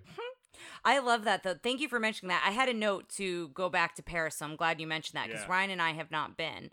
Gotta go. And so, did you feel that when you went to the cathedral? Did you feel like the presence of it? Oh, God. yeah. No, not of God, but just, I mean, we felt that in Italy. Yeah, like yeah, some yeah. of the cathedrals we saw in Italy. And there's a scene when she first goes into the church and it's silent and you kind of hear singing in the distance. And it reminds me of the cathedral we went to in Bologna. Bologna. And Oh, there's yeah. just something, whether you're religious or not, there's just Yep. something about walking into a space like that. Well, I couldn't especially, agree like, more. in those times or earlier, I mean, like nowadays, like I can see really cool stuff on my phone, and I've played video games and Yeah. been on a roller coaster. But back then, that had to be like the coolest thing you'd ever experienced. Oh, was yeah, walking and into you- one of those churches, it's just like Totally. Yeah. You that's walk what I mean into when I these. say feel the presence of God. Mhm. Yeah, there are these moments you just see something that's man-made or human-made that literally takes your breath away, and it's like that. Yeah. What those people in that in the 1800s in Victor Hugo's time must have experienced walking into Notre Dame. It just Yeah. literally must have been breathtaking. Well, now this is about the movie, so I feel like I'm not on a big tangent. But the Notre Dame looked like so much taller, like cartoonishly taller than anything. Yeah. Is it? But I feel like I've heard that now buildings get big like that, but like back then, was that how big it was compared to everything else, or is It's that just a well, I think it's huge, but I think obviously Disney was sort of making a concerted effort to show not just its sort of oversized influence in the city and obviously the story, but I really got the sense watching it that in this retelling of the story, the cathedral itself was bigger and more timeless than even this epic adventure, that it had stood long before Quasimodo lived there. It's going to stand long after Quasimodo has now left the cathedral. It's just a sort of semi-permanent part of this world. Okay. Yeah, and I know that they spent some time in Paris, in France, the animators, like they usually do for these films. They go and they spend some time to do different sketches and get references and things like that. And I know they also looked back. I don't know if it's Victor Hugo who actually sketched. I don't know if he did drawings in his book, but they looked at drawings from that time as well and paintings and things like that. Very so I cool. think they tried to incorporate all of that. But we find out that today is the Festival of Fools, the Feast of Fools. They kind of refer to it as both. And, we get this scene to see how gentle Quasimodo is with the bird who wants to fly but is nervous. And, right John from was there. like, I'm already crying. Yeah. I was already I crying. felt the same thing where he was like, Yeah. if I could fly. And then I love the bit And it's where like, he just this is moves such a his good hands day. and the bird is- Yeah. It's like if you were teaching a kid how to ride a bike and they don't realize you're not holding on to the back of the seat. Yeah, I Yeah. fell in love with Quasimodo. Right. Yes. I know, they do such a good job of the moment we really meet him for the first time, you're like, oh, he's not a monster. Like, they just completely win our hearts immediately. Yeah, immediately. Yeah, you're on his side. I wrote here, I love Laverne and all the birds around her. I forgot that they always land on her. And that's just something I really like. My controversial quote-unquote take with this is I feel like I there were some elements of this movie that were too Disney to me, and I feel like if they had felt a little more confident in their darker material, they're like, we're going to release a PG animated movie about this.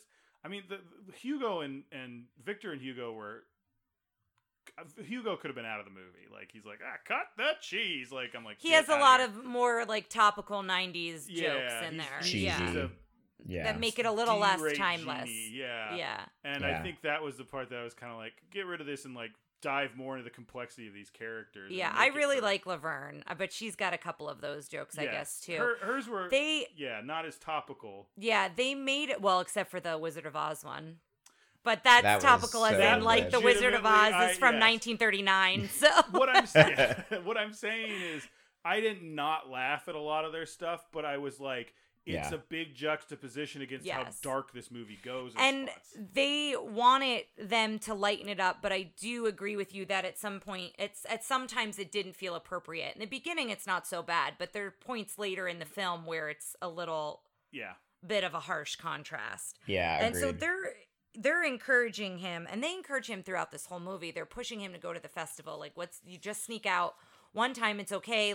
Frollo will never know you've been there, just to say that you've done it. And he kind of just wants to experience life outside of the cathedral for one day, and then he'll go back to his life, is kind of his opinion on it. And so then we meet Frollo. I mean, we've met him because we saw him in the beginning of the story. We get to see how he interacts with Quasimodo. And he demeans him from moment one.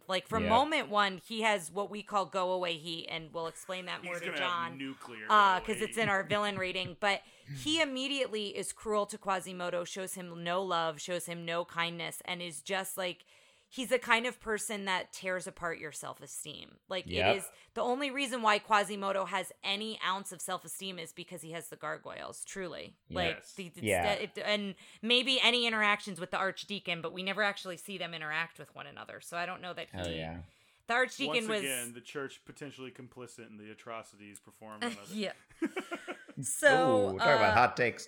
Hot take. He's manipulative AF. He knows exactly how to keep not just Quasimodo but everybody under his thumb. Yeah, and even when he has lunch with him, remember he's reviewing the alphabet, and it's abomination, and then it keeps going and it gets worse. Yes, and he calls him master. We're about to get a curse word here that I may or may not quack out, but at least D, damnation, E, eternal damnation. Yes. Yeah. Good night. Yeah, and then it gets to F, and it should be forgiveness, festival, but he says festival because he's thinking about the festival. Yeah. And then he tells him his heartless mother abandoned you. So now we find out that he, like most villains, has spun the story, to what it's very much like Scar. To validate himself. Twisting the story on how, Mufasa died. And, just like a dictator. Exactly. You have to stay in here. You're a monster.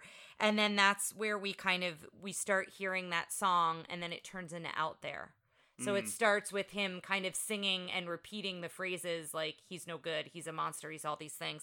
And then he sings Out There, and it's such a good song. Oh, like, even it's if you just don't want to watch, timeless. Yeah. Yeah. If you don't want to watch the whole movie, just go YouTube Just watch this and song listen and this to this sequence. song. There's no better. Yeah. There's just no better. You know, I'm sure you all have talked about in your other podcast episodes the sort of I want songs. You know, like Yes. Ariel's Part of Your World, right? Like there's the hero often has these kind of moments, but there's just something eternal and timeless about Quasimodo's Out There, where like every one of us, you know, and you know me having listened to that when I was like a little gay teenage John LeBombard, you know, it's just there's something so just I don't know what inspiring, beautiful. It's just timeless. Well, it's a lot about like not, you know, like this is a diminishing of the theme, but like lack of self-confidence, or this feeling that everyone's Yes. gonna, I mean, he's got a little more reason to believe they will actually turn on him, but I think that's something that, you know, it is communal or global, or, you know, something that we all deal with at some point. Well, to and varying degrees. wanting to go out, like wanting to go out and explore, or to like, yeah, I think we all have that feeling of like being afraid to do something, but also feeling like we Yeah, have to do if it. only I could right? be normal enough. If only I could be somebody Yeah. who would be the kind of person who could be accepted and do this. And talk about Quasimodo's courage in this story. He does that, gets thoroughly, you know, basically assaulted, harassed, and embarrassed, and then still has the guts to go back out there. assaulted in a way that like was hard to Was watch. uncomfortable. We'll get there. Yeah. Yes. Let's talk real quick about his design, because I think he is one of the most interesting designed Disney like heroes. Mhm. Because he's not, you know, he's not Phoebus. He's not Yeah. conventionally good looking. Not John Smith. Yeah, he's not John Smith. White, I know you love. my white bland piece of toast. You love John Smith. But he's like, they did such a good job of beyond, like they made, he's extraordinarily, like, he's vulnerable. He's got like one thing of teeth just there that looks very specific. His arms, like he's clearly someone He's very who's been, muscular. He looks, there's parts later where like when he's holding up Phoebus, like when he's Yeah. like, you have to put me down now. Like I love that they portray him as not weak or timid. It's just, His personality is shy and timid, but like he has he's a strength. wrestler. He They has said a that like, we wanted him presence. to look like a wrestler. Totally. I love it. Yeah, no, I like his, and a lot of thought was put into his design as Yes. well. Don't you think he has a lot of similarities to the Beast from the Disney Beauty and the Beast version? Like he's just sort of this hulking mass of something. It's funny because Quasimodo's you may think maybe that it was where is this thing I'm going to say? You may think it would be the Beast, but actually the designer was James Baxter, who worked on Belle. Oh, Really? Belle and Rafiki. interesting. Wait, So- Belle, I also- Rafiki, and Quasimodo. Yes, those are Fascinating. his three. That's what he says. I also have, going back to that, the guy from The New Yorker did some work on this, did illustrations. The guy from the And now I can't find. Hertzfield, the guy. The yeah, Hertzfeld, the no, guy who Pete worked. DeSteve was. Okay, so not the guy from. No, but Aladdin. he did a lot of thought into the design of Quasi and James Baxter. So they Interesting. worked together, I read.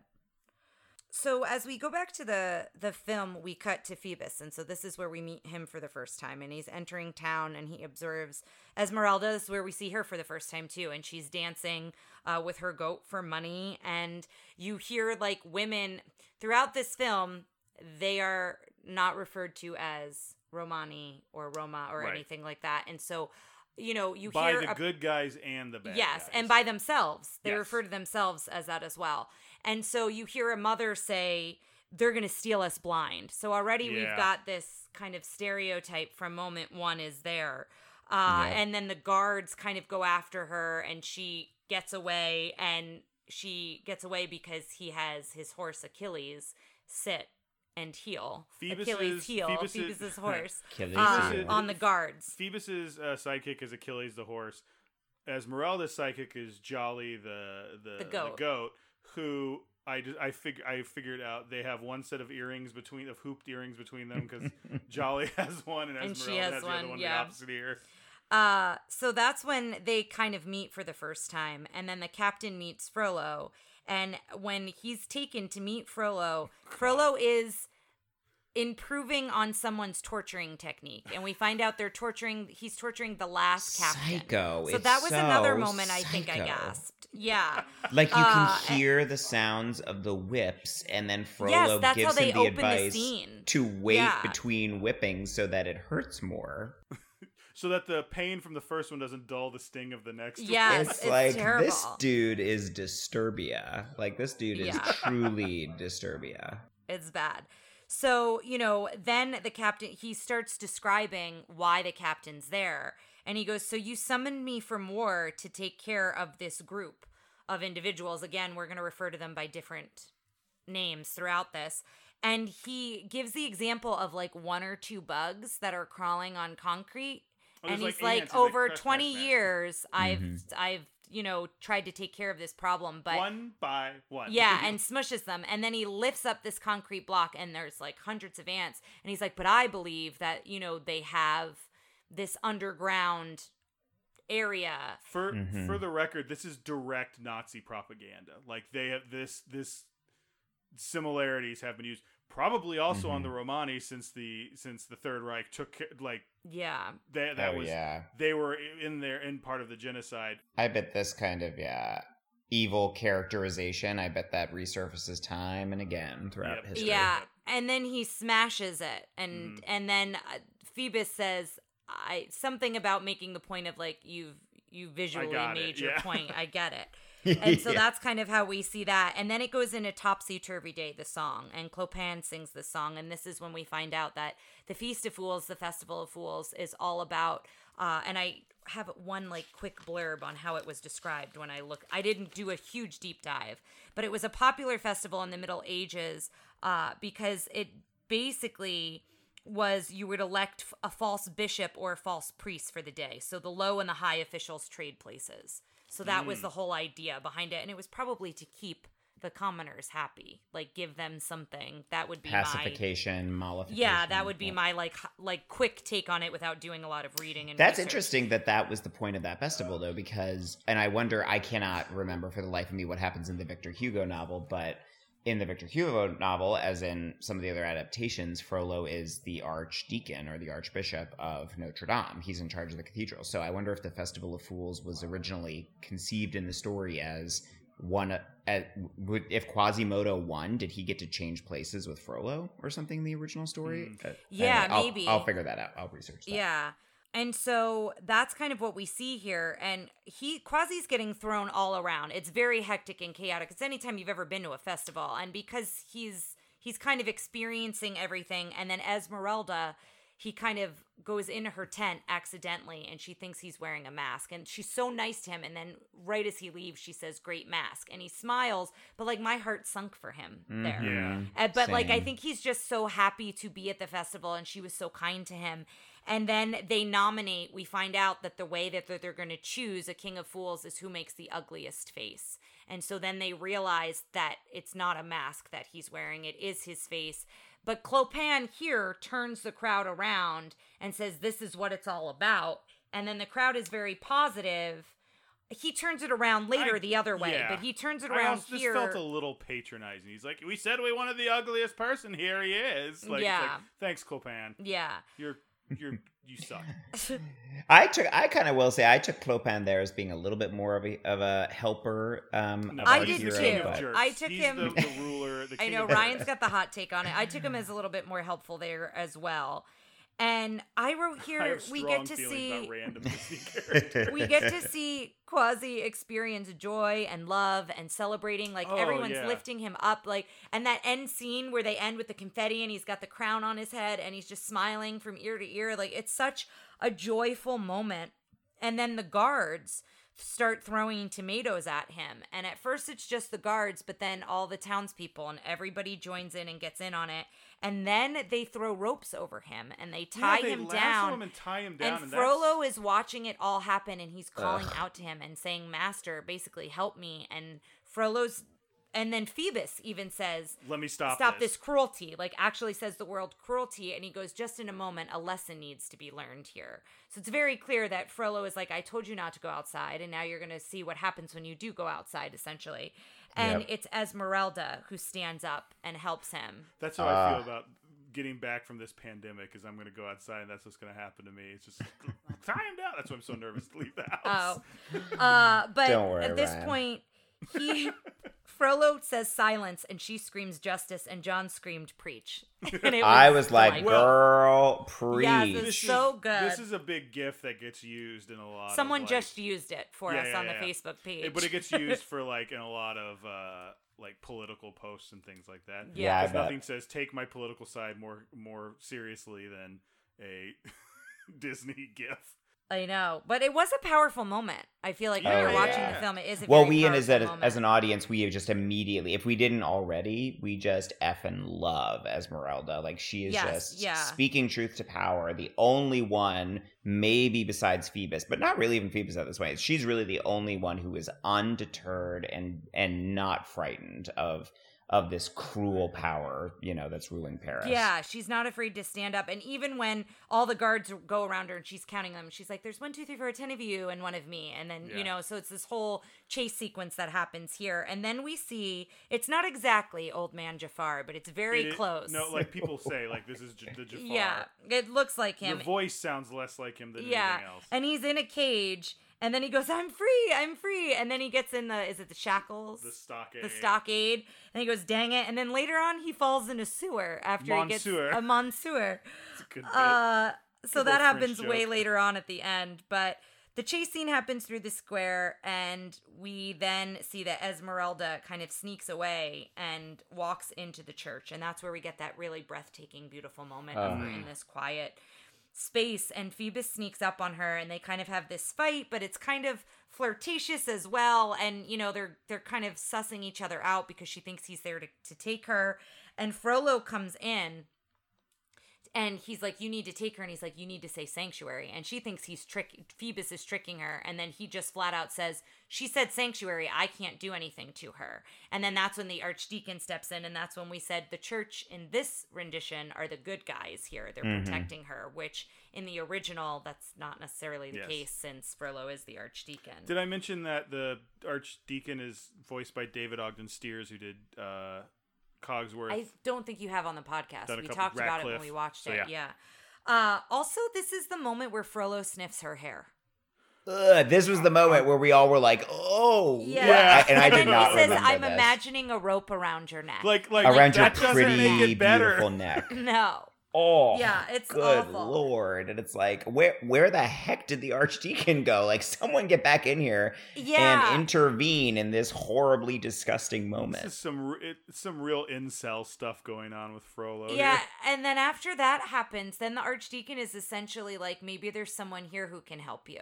Like, basically telling her, like, maybe, like, go to God. He doesn't say that, like, Yeah, that's what I word said. for word. I said Jesus Christ. He Yes, said, Jesus let Christ. Jesus into your Well, heart. and I'll say Wrote this. it down. I, as somebody who both grew up Catholic and is now not religious in any real sense of the word, I will say, for a Disney movie to sort of tell this part of the story where she's, it's basically a beautiful song and it's a beautiful prayer she's asking, right, on behalf of her people, on behalf of all outcasts. I do think they did a really good job of making her prayer a more universal, sort of like appeal to a higher power, not to any particular religion or denomination. Obviously, we know what religion it is. We know where she is. But there was something, and maybe this is very much my own subjective preference when I'm thinking about, higher powers, but I think the movie does a great job of making any audience member almost feel a connection to her as somebody who is not calling on Jesus in particular or a Christian version of God necessarily, but she just finds herself locked in this place that's dedicated to a higher power, and she is calling for help from this higher power on behalf of people other than herself. And that's still something that I think makes us root for her and hope that, her prayer gets answered. And I think, for me, what resonated is the last line in the song, which is, I thought we were all the children of Yeah, God. I wrote down in my notes, she kind of challenges God a little bit in that moment. Yeah. Yeah. And I really like that a lot. And I think, I don't know why I'm coming off so, like, antagonistic to the church today. Oh, no, that's fine. No, you can be antagonistic. When there's a Methodist villain in a future Disney movie, you guys can come after me. No, that's fine. I think with we me, will. because I will say, I think we're all comfortable saying this. John already said this. Ryan and I are not religious. I consider myself spiritual, and if you want to have that conversation with me, Let's do it. What reach do you me no. offline.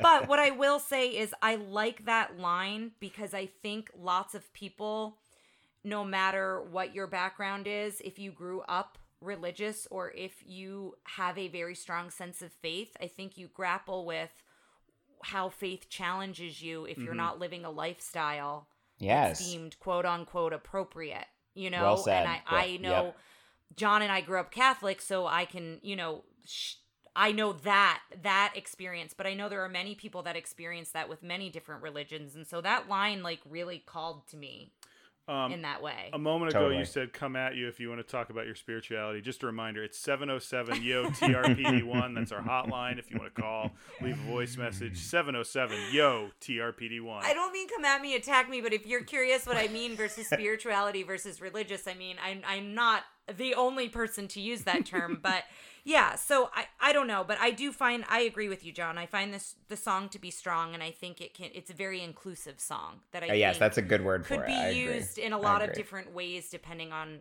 your background. Who you are and exactly. Yeah. Exactly.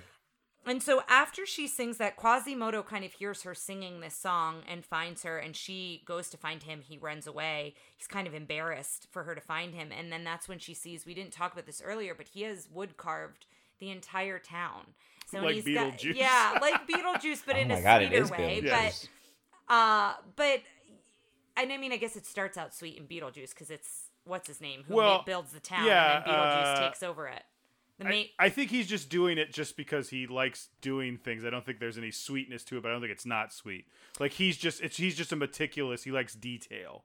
I don't think he's doing it because he loves the town, whereas Quasimodo's doing it to I was confused at who you were talking about. Quasimodo does it because he can't be down there. And it's also going a back way to that that he feels like he's a part of the town. It's also going back, like he's playing the part you were saying, John, of like the overlooking Notre Dame. Like he's like, oh, I see the baker. She goes, oh my gosh, this is so-and-so, this is so-and-so. And he was embarrassed because they weren't painted yet. Yeah. And she immediately knew who they were by the way they were carved. Right. And then Jolly starts eating the sheep. Yeah, and then all the sheep are gone. Jolly eats all the sheep and the sheep herder before he's done. But love him. So then he shows her the bells, and they all have names, and I love that. I thought Marie, and I love that whole scene. Very between charming. them. Very charming. I think in the book Quasimodo is deaf because of the bell ringing. I just remembered that detail when we were watching that. Pile it on. I mean, I mean, it would make sense. No human should be that close to bells. They really totally they shouldn't. But that'd be a funny thing. It's like Quasimodo. I've come to what? Like he's just like what? He's just not deaf. He's just hard of hearing. So the whole time that they're up there with the bells, the grotesques, the gargoyles, are trying to hear what they're saying, and they say, "What's he saying? Frollo has a long nose." You loved that joke. I love any jokes that are like misunderstanding. Misunderstanding what the like. You have a problem with your hearing. Oh, I'm not really into jewelry. What? I thought you said I'd look good with an earring or something like that. I love those stupid jokes. So he winds up helping her climb down the cathedral because the guards are everywhere, and she wants to get back to the Court of Miracles, and she wants to take Quasimodo with her, and he's not, after everything that happened with the crowd, he's not super comfortable. So this is when she gives him a talisman, kind of like a necklace, and she's basically like, you hold the city in the palm of your hand when you have this, and that plays into it later. We find out what that means. But then let's talk about the guard who has the only French accent. Check the alley. Check the alley. Is the one French accent we hear in the whole movie. And when Hugo is singing that song and compares him to a croissant, he says croissant. Other than that, that's like the Paris studio that once had done some work on a Goofy movie. They did 10 minutes of animation in this movie. I thought was okay. interesting. One other little fact I want to throw in here since it's right above that one. 72. That can't be right. It's got to be 7,200. It's either 7,200 or 72,000 pencils were used in this movie. That's a big difference, but I would probably imagine it's the second one. 2,000 bags of potato and tortilla chips were consumed. Also, was another fact that was given. That's funny. Yeah.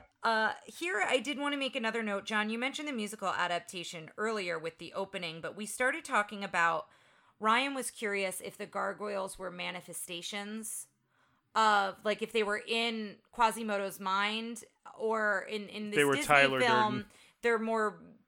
they more appear magical almost, because like he can see them but nobody else can, but then the goat sees them for like 1 minute.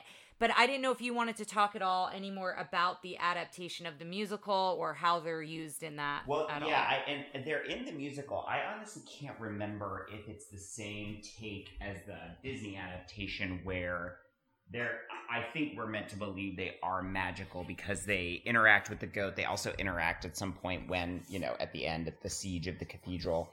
But I can't remember if I will just say, to Ryan's earlier point, it would be interesting to see an adaptation, and I don't honestly remember if the musical does this, where they take they embrace a little bit more the dark and the adult themes here, where it'd be very interesting to see, an adaptation that had the grotesques, but we come to learn they were fully in Quasimodo's head, and they were sort of a manifestation of a struggle that he was having internally that nobody else could interact with. I think you can also have them, because it doesn't have to be a sign of any sort of like mental illness or anything. No, he's he alone could up legitimately, there. like, if someone's like, Exactly. he's like, I live here by myself. Sometimes Yeah. I talk like, listen, when Tara's gone away for the weekend, Lady gets an earful. Like, that's all I'm saying. And Yeah. and to have somebody who's raised by Frollo, like, I mean, Oh my gosh, yeah, you're gonna have to have seriously. some mental coping mechanisms, you know. Yeah. Because I don't think they bring him to any realizations he couldn't have gotten to himself. Like, they kind of help his confidence and push him to do stuff. But like, I think you could. He was already feeling that way somewhat. They're not like revealing any information he doesn't know or anything. Yeah. Yes, exactly. And then we go to Heaven's Light, which is such a beautiful song. And John mentioned that he sang it in a voice lesson. I did. I could not It's get the such a great falsetto exactly, but yeah. And then it cuts to chanting in the church. And we see this stained glass. And then it cuts to Frollo and the transition between the two songs of Heaven's Light and Hellfire. And this burning desire turning me to sin. Actual quote, his burning desire for Esmeralda. Yeah, so this that is guy what he is is truly struggling with. He is troubled. And- Very visually beautiful scene, though, like with all the... Yeah. Yeah, you said it seemed very Fantasia-esque in spots. Mhm. But there is the part where the guard interrupts him to say something, and you I were wrote like, that did down. he hear him singing? Yeah, he just knocks on the door in this middle of this really intense moment in the song, and he's like, what does he even say? Something about they couldn't find Esmeralda? Yeah, she's escaped the cathedral. Yeah. Which felt like, knock if you come in here. I didn't see you playing with your dolls again, sir. And then he gives the kind of ultimatum, destroy her or let her be mine, when he's like talking to That was his God, prayer, his essentially. version his of the prayer. his gross version of the prayer that Esmeralda Yes. did. And was of like, Heaven's Light, the Yeah. opposite of Heaven's Light. Yeah. Yes. I think they're presented on the same track in the album. I They think are. they are too. That's exactly yes, right. Yeah. And so then we cut to the next day, and Frollo looks hungover. His eyes are like red, and he just looks We've like all he's had been a there, night. girl. We have Well, all Yeah. I had a theory of what he'd been doing, but I don't think it's Oh, appropriate no. for the podcast. It's This not. is a family-friendly podcast, Ryan. Yeah. And he basically just says, I had a little trouble with the fireplace. is what That's he says also- to- Like, here's the thing. Let's imagine that you just sang a song and the fire came alive and then there were those big hooded judges. Would you go right to sleep? That's a good point. Yeah, good point. So he basically starts locking everyone up, and he's bribing everyone with like 10 pieces of silver if they'll tell him where Esmeralda is, and nobody will give in. Do And they so- get to 30? I think they get to 20. Okay. I think he offers 20, and then he goes to the family with the windmill, Yes, that's right. and Good lord. then he tells them they're under house arrest, and then he puts like arrow or something through the door so they can't open the door. Spear through the door. And then instructs Phoebus to set it on fire. And then this is where he adamantly is like, no, I will not do this. And then Frollo sets the house on fire. Phoebus goes in, saves the kid, and then he is sentenced to death. And so they go to behead Phoebus, and Esmeralda throws a rock at Frollo's horse, which distracts the horse. Phoebus gets away, takes the horse, but then falls from a very high height into the water. And Esmeralda saves him. And I said later on in the film that I do like that each of the kind of heroic characters save one another. Yeah. Like, Yes, it's not agreed. always one character saving the other one. Like, Esmeralda has now saved Quasimodo and Phoebus. Phoebus saves Esmeralda by claiming sanctuary. Quasimodo gets her to the Court of Miracles. Like, there's a lot of intertwining, and it continues to happen throughout the film. So I do like that. Good then it teamwork. cuts to Yeah, very good teamwork. And then it cuts to Paris on fire. Yeah, So he then is it's like gone you just see actually all of burn down Paris Paris. burning. Yeah. He is making good on his earlier threat to burn down all of Paris if he can't find her. Yes. And it's happening. And then it cuts to the gargoyles being upset about, because they haven't seen Esmeralda and the song A Guy Like You, which I will say it doesn't really fit Yeah. with what's currently happening. I understand. And it they're- wasn't so good. Like it everything else drove the plot or like gave us motivation. This was a offshoot that went, she really likes you, and then immediately it's like, no, she doesn't. And it was like, Yeah. why do we I have this almost feel like stupid if song? the song happened earlier in the film, like after they had the conversation and he helps her escape. just Yeah. cut it. Let's I get rid of some agree. goofy Yeah, stuff. I think they could have cut it, or they could have put it earlier in the film, but it's kind of weirdly placed. They just wanted Yeah. Friend Like Me. I feel like a lot of this stuff that's so Disney and so specific is a bad attempt to capture some magic stick they'd with the gotten formula. Aladdin. Yeah. Exactly. So she winds up coming back late at night at the end of the song asking for help, but she's got Phoebus. Phoebus is hurt. He's basically passed out, and she keeps calling him my friend and is like, please take care of him, my friend. And then he overhears Phoebus wakes up and talks about, she's like, that arrow almost got your heart. And he's like, well... And there's like that moment where Yeah. he lays it on thick and they kiss.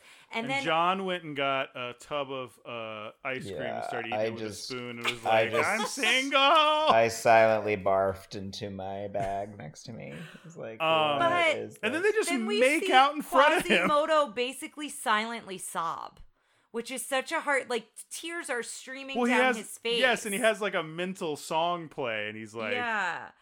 I kind of feel like and- that was their, God love it. It's a Disney movie, so you can't hate moments like that too much. But that was obviously like the first part of a 2-part Quasimodo reacting to the two of them that are, I think, we as an audience are meant to believe by the end that, that was a journey. That was the start of Quasimodo's journey, Yeah, the watching start the of two the of them journey fall of in love. him, accepting that they care for one another. I just and think- wanting her to be happy. I think it was weird they were but- making fun of Quasimodo. What happened to the dude that carried Phoebus in? He just kind of like disappeared for that scene. That he shows up Oh. later when they're like, you gotta get out of here. Yeah. So then Frollo comes for Quasi and just wants to have lunch with him. And this is where he's very manipulative. And Quasi's so nervous and he's dropping things because Phoebus is under the table. He's hidden Phoebus. So Phoebus is under the table. And he basically blames Quasi for burning Paris. He's like, if you just gave her to me, this wouldn't be, like, you did all this, which is terrible. And so he winds up burning the figure he's carved of Esmeralda and says, we'll get her one way or another. I know where the hideout is, and I'm planning to attack at dawn. He doesn't, spoiler, he doesn't know where the hideout is, but he knows Yeah. that Quasi will lead him to the hideout, basically. I was just going to say, talk about a typical manipulative tyrant that he finds a way to make his victims believe it is their fault for the horrible things he's perpetrating. Exactly, yeah. And also just, would that be... Is gaslighting the right term? As Yes, far as that's like exactly the him right saying term. Paris is burning and you did all of this. Yeah, that and would, that yeah. part, yeah. Just like that whole piece too is just so ugly. And if you've ever interacted with somebody who does that, and I can say I have, it really does a number on you. So like the fact that Quasimodo is like standing and kind and sweet and helpful, like it yeah. It's beyond manipulative. Yeah, it takes it to another level. And so I wrote... Hold on one sec. John, are you okay? Yeah, I just bit my lip. Oh, okay. Oh, no. You've been doing that, and I was like, First, I thought you were like getting something, like a little dab, and I was like, he's doing this a lot. Is he okay? I missed my face with my White Claw, and I bit my lip. This is the danger. This is the you better keep this in the podcast. Oh God. So I like the scene with Quasi and Phoebus. I like that they kind of like they're still butting heads here because they're fighting about because Phoebus is basically like, you're just going to stay here. She's your friend. Like, why won't you go out and help her? And he kind of pushes him to be like, you need to help her. Phoebus goes, and then Quasi like startles him because he swings down and swings in. And then they have this argument about what the talisman means. And he's like, no, I'm up there. This is the city. This is looking at the city from up high. I think and there's I like a lot that of interaction. Well, there's a lot of interpersonal relation. There's a lot of characters like that are main. It's so instead of it just being good guy, love interest, bad guy, now it's good guy, love interest, another, there's a full love triangle, but everybody gets their time. Like there's the Phoebus storyline gets a good time to shine. Esmeralda, Phoebus gets good time. Quasimodo, Esmeralda, everybody all gets of them some get time. the three of them. I and kind of want to see more of the two. I wanted to see a little bit more. Honestly, I really had fun watching Quasimodo and Phoebus together. It was like a buddy comedy a little bit. Yes. Yeah. I loved I think I said this, but when he's holding him up and you're a tight shot and you don't realize, like, he's like, now put me down. And then it zooms out and Quasimodo has him like in the air. Yes, yeah. Like, that's when he's looking for Esmeralda. I love all the scenes of Quasimodo being a physical threat. Like, you know, because they do a good job of, I think they do that in the horror movies where he's like a physical threat and an actual monster. In this one, it's like, you forget too, the audience, that he's super strong. Well, and even Frollo, because Frollo's belittled him, he doesn't see him as a threat until the very end. When 100%. When Quasimodo has enough confidence to be like, no, I am worth it. I am a good person. Like, I'm not going to listen to what you're saying. But he doesn't ever see him as a threat. I do say this is a Disney movie, and it probably would never happen, but there's part of me that wanted him to pick Frollo up and throw him. That's what happens. Darth Vader him off. But that's exactly what happens in the book, and even in the musical adaptation, he picks it. Can I just spoil the musical a little bit for everybody? Yes, Is that go okay? right ahead. Should I do that? You just cut it if it's not okay. But at the end of the musical, the grotesques, which again I can't really remember if they're in his head or if they're magical in the musical. At the end, Quasimodo, Esmeralda actually dies in the other adaptations and in the book, so spoiler. But anyway, Quasimodo picks up Frollo, and Frollo says to him, "You don't want to hurt me." And in the background, the grotesques say, "Yes, you do." And he throws him off the cathedral and kills him. And it's like, wow, yes. Really?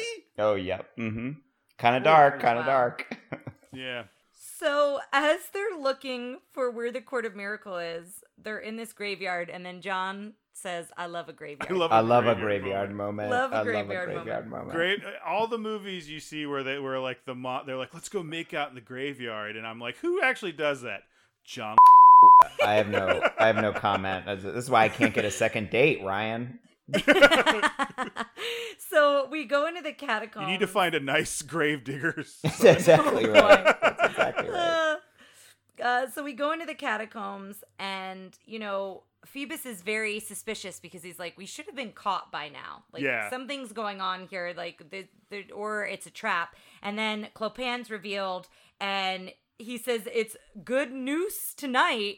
This is where Clopan gets that was really, a good joke. I did like that joke. But he does get really dark here because now he's turned on them because he's like, I see you found our hideout, but you're not going to be staying very long because we are the judge, jury, and executioner here, and you've been tried, essentially.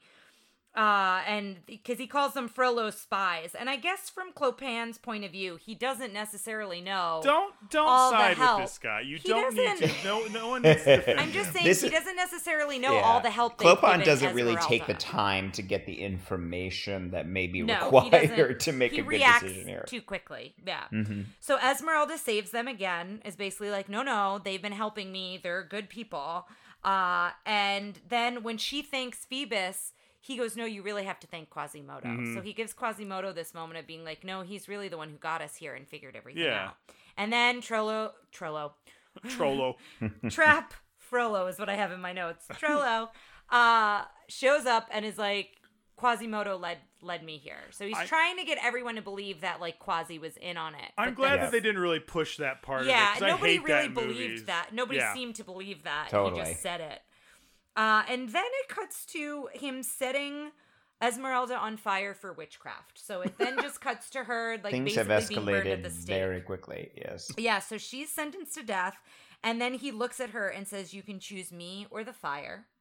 And she basically spits in his face, and then he shouts to the crowd, "She won't repent." I was like, well, you didn't really give her, like, I don't know that I'd call that repenting, like you or the fire, but yeah, so that happens.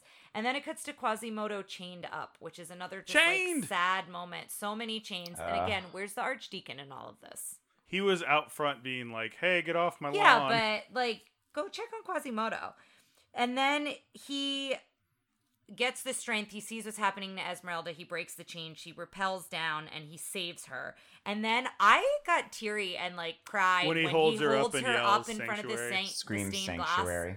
Glass and screams sanctuary. Yeah, it was a very emotional, very powerful The animation moment. in that moment was part of that must have been one of their like kind of innovative for that time scenes, because I just was struck by both that moment, the swelling music, and the animation of that stained glass window was just truly still stunningly beautiful. Yeah. I'm interested because I haven't seen Tarzan to see how much of like him going around and swinging through vines, like there's any similarities between this animation and that. I never really thought about it. We'll have to, Yeah. So that's when I'm Free falls in the sewer happens. I have that in my notes. Yeah. the old guy, old man Jafar. And then this whole fight sequence where the guards go after the townspeople, but the townspeople are fighting back. It was reminiscent to me of Beauty and the Beast. It wasn't the exact same thing, but when all the inanimate objects kind of fight the town and the mob, it had a little bit of a similar feel every moment in there. And then that's when Laverne sends all the birds, "Fly, my pretties," and you hear the Wicked Witch of the West theme in there. Totally. I mean, it just. I think that's just. Play? Yeah, it played. Yes, it's like I wonder how they got that. It's like a perfect moment. It's so weird and so perfect.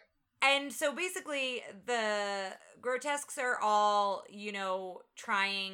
They're like, Hugo chews a bunch of rocks and spits them out like bullets, and so they're like trying to fight off the guards. Everyone's fighting off the guards. And then lava starts pouring out of the cathedral. So, he like has molten or boiling something. It's molten lead. I think it's got to be. Yeah, I think that's got to be. I'm not sure if he does it, but I think at the top of the cathedral they must just have dry. And I honestly, I think they explain this maybe a little bit more clearly in the musical adaptation. But yeah, I think it's molten lead for the bell creation. For the bells, yeah. And so that makes more sense. And but he just the amount that comes out and the fact that it like it's quite a volcano. Pours out of the cathedral and all over to the bottom. Yeah. So then Frollo comes running. The Archdeacon tries to save him. He gets pushed out of the way. Stop. Yeah. And then Esmeralda here, Ryan's like, wait, she doesn't die, does she? And John and I stayed silent. Yeah. Sit tight, she's Ryan. She's not responding. Yeah, Quasimodo's trying to wake her up to say, you need to see what's happening. Like, all the people are coming together and rebelling and all this. And then that's when Frollo comes in with a knife behind his back. God. And the shadows here and the knife and the shadows give it away. Quasimodo looks up at the shadow and sees that he's about to stab him. And this is when he fights back. Esmeralda wakes up at this time. And now they're out on a ledge. Quasimodo takes Esmeralda. They're out on a ledge. Frollo finds them. And it's kind of this back and forth. And then this is when he shares, "I killed your mother." In the same Scar thing where I'm like... Yes, very similar to what Scar does. And when here's Scar my and Simba little are fighting. secret. Yes, yeah. And so it does the opposite of what I think. I think the villains want to say it to tear down the hero, but instead it gives the hero the like confidence and the power to be like, F you. Like tried and true. Yeah. So Quasi's falling, Esmeralda's got him, and then Frollo's like on another gargoyle, essentially, right? It's like this whole there's this thing. whole thing where when he ends up, he comes at Esmeralda and with just like wild eyes, like fiery eyes, yeah, and Psycho. then the gargoyle he's on cracks and he starts to fall, and then the gargoyle like makes Comes a to face life at for a him. minute. Yeah, like it Which lights I didn't know up. if was just like artistic or something, Or or if the it was lava like was they the- were the- all the alive. moment. Yeah. Totally. I feel like that could be any version of like either I don't know if as an audience we're or even if there's any intention there beyond like either the cathedral actually is somehow animate and is fighting back to defend, to protect Quasimodo, or if it's just I think also part of this is Frollo is just gone and irredeemable at this part, and he is just that could just be in Frollo's mind that he saw that, because he's just so effing crazy at this point. That's very true. Yeah, he's completely lost it. I want to know what Frollo's exit strategy is from this. If he kills these people, like, are you crazy? What do you think's going to happen to you if you kill? You just must be so far gone. He was so crazed that I don't even know that crossed his mind. But he falls from a very high height. We see him fall pretty much all the way into until lava. Nothing. Yeah, into the lava. In which then the lava just disappears. Don't worry so much about the lava. Yeah, but as Quasimodo falls, Esmeralda can't hold him, and Phoebus saves Quasimodo. Yeah. So again, everybody's saving each other. And this is, we're like, friendship here. But they all save one another. And I do like that, because we've noticed in other films where it's like one character is always saving the other and not vice versa.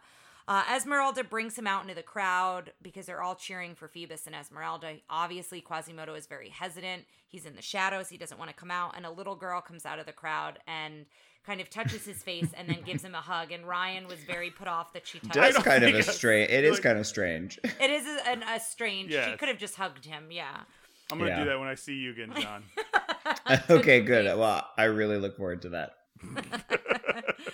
And then who was it? It might have been both of you who said the children shall lead the way. Yes. So it ends on the song it opened with, which is the Bells of Notre Dame, and it zooms out to the cityscape, and we kind of go through the clouds, and we see, as we said, the cathedral is like almost as tall as the clouds, the way that it kind of zooms out, and that's the end. So we did it. So we have our questions we ask at the end of everyone. We'll do this, and then we'll do the villains ranking. How was the princess? Which the princess in this case would be Quasimodo. Yeah, I think so. I loved him. I think I talked about the design of him and how endearing he was. It was easy to feel on his side. I agree. I think we've gushed on him throughout the film, but I really liked him a lot. I think he had such a gentle soul. Mm-hmm. Absolutely. That's exactly what I was going to say. Pure of heart. And as I think, Tara, you talked about at the beginning of the episode, unusual to have a truly startling physical depiction of our hero, and yet from the very first moment we interact with him to the very last moment we interact with him, we're rooting for him all the way. Yeah, and he's nothing but kind throughout. Yeah. How was the princess, or the prince in this case will be Esmeralda? Maybe also Phoebus. Yeah, I liked Esmeralda.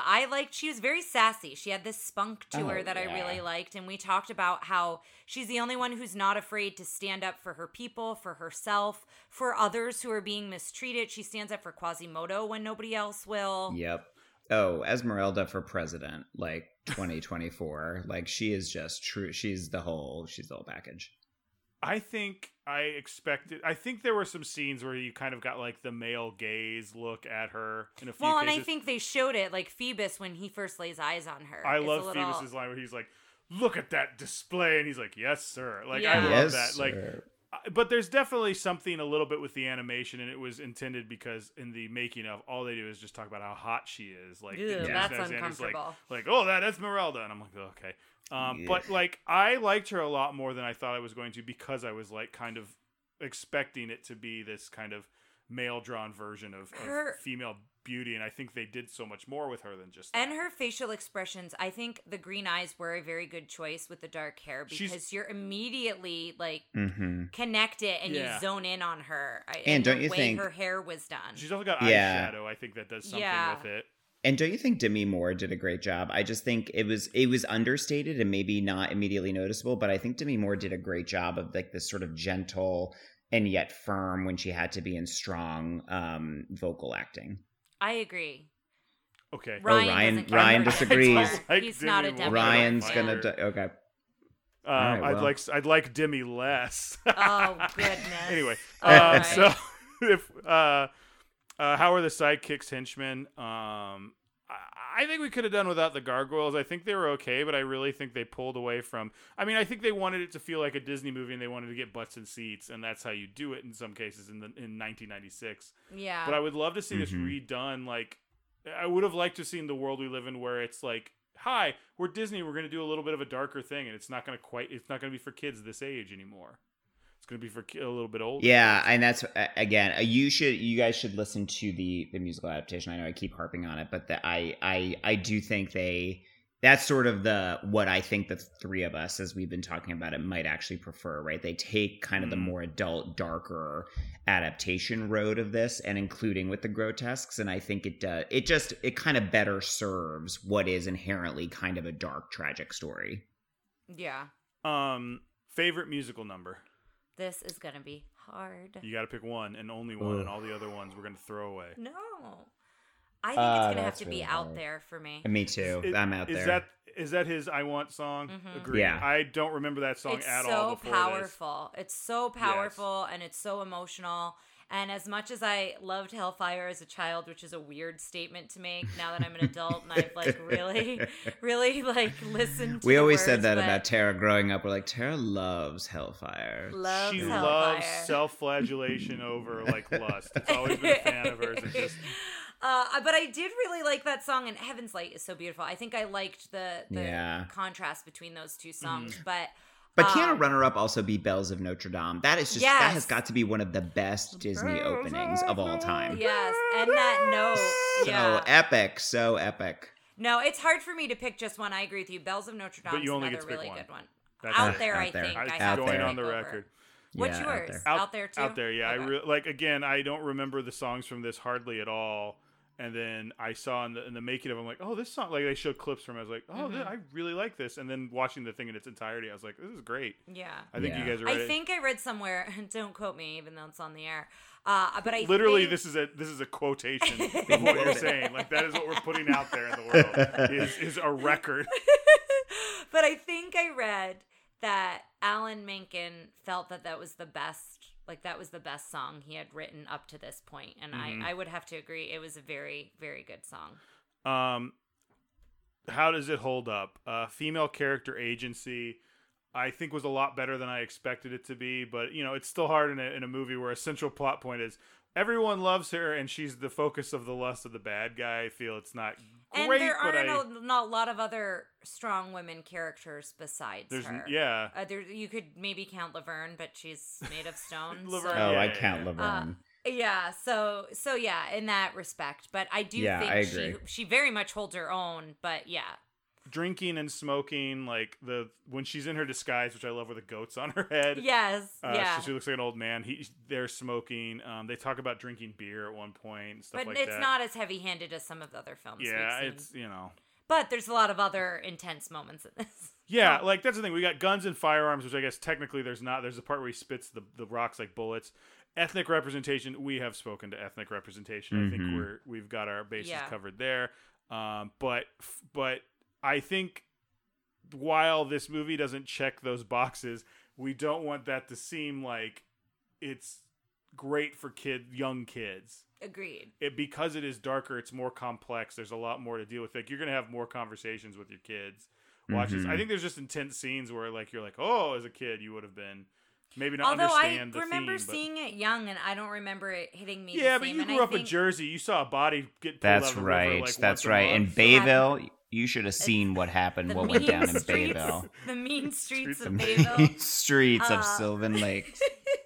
So let's do the guys. I'm going to explain the infallible scientific villain rating to John, and we will be right back. Guys, we're back. John is now an expert in the I have gotten the boot camp training. Yes. So let's start. This one's going to be interesting because I don't think I saw Frollo being as high as I think he will end up. And then after watching this movie, I was like, oh, dear. Yeah. But there's some categories where he is deficient, I think. Yes, agreed. But I think he will be, like I said, higher than I thought he would be because I don't really think about Frollo much. Yeah. I wonder yeah. if some of it has to do with how much of a presence they have in the parks, because I don't really know much about He's Frollo. in the villains book. I think they mentioned that he's potentially was in the Phantasmic show, and he potentially is in something else that they do. Because I was surprised that Ratcliffe has a presence in some of those Ratcliffe. in the parks, and I think Frollo does as well, which kind of surprised me. So let's start with frightening. I'm thinking pretty high. I think he's a 5. Do you think it's a 5? I'm gonna give him a 5. I mean, can I just caveat that? Obviously, villains that have the capability of turning themselves into like giant snakes or giant sea witches are deeply frightening. But there's something that is even more frightening to me about Frollo because he's just too real. It's too real. So I find him to be a 5. That's what I was gonna say. Like, he could be someone that we've met. Like, yes. He could be a version He of could be someone in- who was a former president of the United States, perhaps. So he has, and the power he has over the people, I think, is frightening. Yes. So I was gonna give him a 4, but I think the only reason why is because I'm like, there's got to be someone more frightening than Frollo, and I can't think of who it is. Yeah. So I'm giving him a 5. He's getting a 5 in frightening. Yeah. Funny, however, he will be getting a 1. Yeah. He is, like, I usually try to find one thing funny about a bad guy. There is nothing funny There's about nothing Frollo. funny about Yeah, him. he does not have a doesn't sense have of a funny humor. like quip moment. You know, like Jafar's like very sarcastic, and he's got none of that. At Yeah, all. agreed. So I agree with a 1. ones across I the agree board? with a 1. Yeah. Yeah. Fierce. I mean, This he's is got a tough for commanding me. presence, but he doesn't have that drag queen energy. I No, love. I might give him like a 2 or 3. Maybe I'm not thinking- a 3. I'm thinking a 3 because maybe a 2. What do you think? I don't think he's very. I mean, he's got that cape situation, but like, I mean, I'm wondering. Yeah, I wonder if I'm putting He's too got much on the the fact hat. that he's flowy. but he doesn't hat. use it. The problem is, I think he has a good costume. He's wardrobed well, but he So does that'd be not know design. how to use it. You know That's what I mean? a good point. I'm gonna say 2 as well. Yeah, I'm on 2. I don't think he's very. I'm between a 1 and a 2. Well, guess what? You don't have to agree with us. I mean, you have to, 1. but that's fine. One. I'll give him a 1. Fine. Yeah. I'll give him a 1. Okay. I'll do it. All right, effective. So his goal is to eradicate the Romani and then also kill Esmeralda Or keep her for or himself. keep her. And I don't think he accomplishes any of that stuff, but he's still an effective villain in that he has a reign of terror he has over there. So I think giving him a 2 or a 3 would be okay. Yeah, he definitely doesn't. His goals do not come to completion, but just the fact that those are his goals too, Yeah. like that is a lot. Well, tell me if I'm. Oh, go ahead, Tara. Sorry. What's No, your you rating? go. Well, I was That's going to okay. ask, and you tell me if I'm analyzing this category correct, the right way. I agree with you that he institutes this reign of terror, and his impact is huge, obviously, Yes. on the city and on the characters. But effective at his goal, I think he's a 1 because just like Yeah. all petty, disgusting tyrants like him, he thinks he has a strategy, but his strategy only fuels and continues to support and prop up that which he's trying to fight. That's a very good point, but I will say the only reason I don't want to give him a 1 is because to me a 1 is like a bumbling idiot, and he's not that. Okay, that's Like, a good point. Yeah, So that's that's a good my point. only thing to give him a 2, which I gave him a 2 for me, is I think he's effectively being evil, where there are enemies who are definitely like also They can't even accomplish That's that. Yeah, true. that's true. That's Yeah, true. I I'll give would him a agree 2. with that. I'll give him a 2. But yeah, at one Okay. point, John, I think it was John who was like, or was it you, Ryan, who was wondering what his exit strategy was. Going back Yeah, to, it's like, girl, where are you going here? Was he Where are you Yeah. going with this? What's the But plan? I do think Frollo? he was just so crazed that Yeah, none yeah. of that was even a thought at that point. But- Design, which is his look and his voice acting and stuff like that. I love Tony J. I believe is. Oh, the I actor. loved Mhm. the voice actor. Is the singing voice different? I love. No, his that's singing. I think that's that is him. him as well. I don't I know how love you him could singing imitate that. voice. It's so good. Yeah. Because he was a stage actor. He was a prolific all over the place actor. Oh, when he okay. started Yeah, doing no, this I stuff. absolutely loved him in Yeah. that regard. Also, after reading the art book and how they made such a concerted effort to his coloring, the way he was drawn versus like Esmeralda versus Quasimodo. I do like his design. I didn't think it was boring. I thought, I thought there was some interest there. I love all the rings. I'm going to post a picture. I shared it earlier with us here, but the Disney villain book has put a ring on it, and some of the villains with the best rings. He's got, I think, more than most. He's got like 3 or 4. I thought there were some interesting moments with his design, like whenever he takes his, I'm sure there's a word other than hat for what he's wearing, but his hat off, like, and it kind of diminishes him kind of and makes him more, it kind of takes that top of his shape off and makes him more human and perhaps vulnerable. And I just thought it was a great, it's not a giant sea witch, like that's awesome in that regard, but it was still a pretty stellar design, I thought. Well, and the more he unravels, right? He doesn't wear, again, hat, for lack of a better term. Once he's completely wild, that hat is no longer, I feel like that's him, like, very refined, very keeping it together. And that hat is gone. Like, he's not wearing it in the whole, like, last part of the movie when he's, like, at his I don't want to say crazy, but when he's as crazed. The other thing about how crazy he gets at the end I want to bring up is he's not like Gaston or Captain Hook where they look like feral, out of control animals. Like, he does a little bit for himself, but he's still restrained. Like, I really like his, I'm between, I think, a 4. I'm going to give him a 4. I'm kind of between a 4 and a 5, but I don't know that he really hits a 5 for me, but I think there's a lot of really strong points with him. So I'm going to give him a 4. I'm going to do the same. I'm going to give him a 4. Yeah, I agree. Okay. Go away, Heat. Oh my gosh. 5, like 16. Like he's thousand. a 5. From 1,000. the first moment we see him murder someone, try to throw a baby in a well. I mean, like, use a racial slur. Try to, like, I don't know what else he could have accomplished in a Disney movie to make us hate him more. Exactly. Yeah. Like, there are there are other Disney villains that I feel like have we given a 5 go away Heat to any other one? Yeah. I feel like Donald Duck's libido and things right. like that. We were like, get out of here. He will now be what I compare go away Heat. Now that I know what a, like, very strong, intense 5 is, I think I will compare that going forward. The only villain I could think of who might have more go away Heat from me is, and spoiler alert, Hans from Frozen.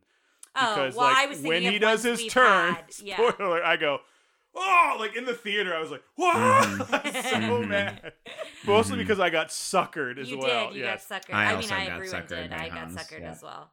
Now, yes factor for me is a 1 because I was literally like, I mean, it may have gone up while I was watching it, but I didn't really want to see this character. It wasn't that I didn't like him. And I think maybe he deserves a 2 or something from me because I thought he was very interesting and I didn't want him not to be on screen. But I was also like, going into it, I was like, I said I thought Frollo was going to be very low. Yeah.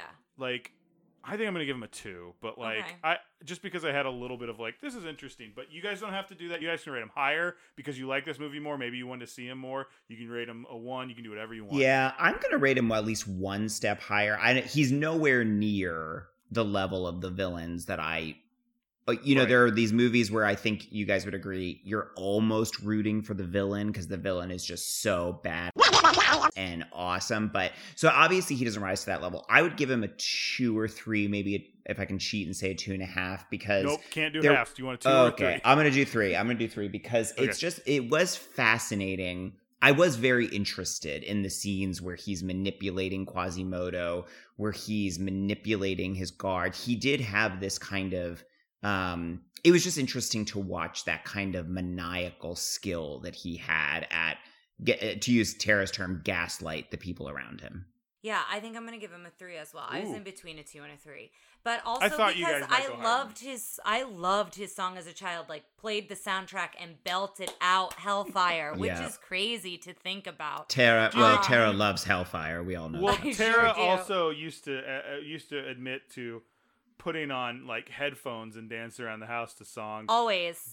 I was an only child. Do you think your parents ever saw you doing Hellfire and were like, oh no? I don't know. I was an only child, so a lot of times I would we had a whole like stereo system set up that my dad had, so I'd plug in headphones and just like dance and sing to stuff. But yeah, no, I agree with John. He's not a villain. Like, he's not one that I normally think of, but he was very interesting to watch, and there were things I was excited about when I saw him. If that I makes agree. sense. Not as To much. say that. Yeah. No, that's exactly right. It's not as much as, again, Ursula's my favorite villain, or Maleficent even. It's like, I find myself secretly rooting for villains sometimes. I didn't do that with him, but he didn't sink to the level of some villains that I just did not find interesting, Mm-hmm.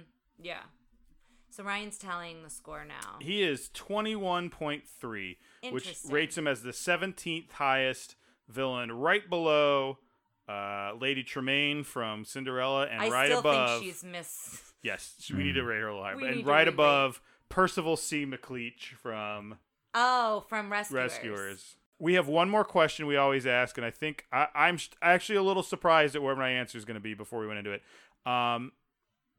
Is this the one you would add to your collection? You'd get a nice clamshell VHS, put it up on the shelf, or would you lock it away in the vault? And I think I'd get a. What are you thinking? You kind of have a look. I'd get it. I always have a hard time when there's like very negative depictions, but I do think that's a conversation that could be had. Yes. But I just think the music is beautiful, the art is beautiful. It's really hard for me to say no. I think I would add this one to my collection. Agreed. What do you think, John? I 100% agree, and I agree that there are certainly, like a lot of these movies, things that need to be discussed, but there's just something that is irreplaceable about this sort of story of overcoming and acceptance, and it's just, and the music is just too beautiful to not have in your collection, I think. Mm-hmm. Yeah. Absolutely. Well, John, thank you so much for spending the good portion of an afternoon and evening with us. We really appreciate you coming on. This has been a distinct honor. I've been waiting for it for years. We ask our guests to plug something, whether it's a personal project, some piece of media you've been enjoying, or the pandemic, maybe a political candidate, I don't know, or just something you want to, if you just want to put a general sentiment out there in the world, feel free to plug away here. That's a great question. So I'm going to stay away from politics because I do that all day long, and it's exhausting. But I will say, I listen to some terrific podcasts, and should I do a podcast? No, you know what? I'm gonna go full nerd and return to what we were chatting about off podcast. I was actually hoping you were going to do that. Yeah, so anyone out there who is a fan of hard science fiction, so by that I mean, we used the example before of The Martian, where it's an epic adventure thriller story, but it is also based mostly in hard science, and if scientists read it, they say, yeah, that's exactly how that would work. I just finished reading a true epic that a dear friend recommended to me. It's called Seven Eves. And it is a just true odyssey of sci-fi, drama, thriller, and it's based on a sort of apocalyptic event that happens.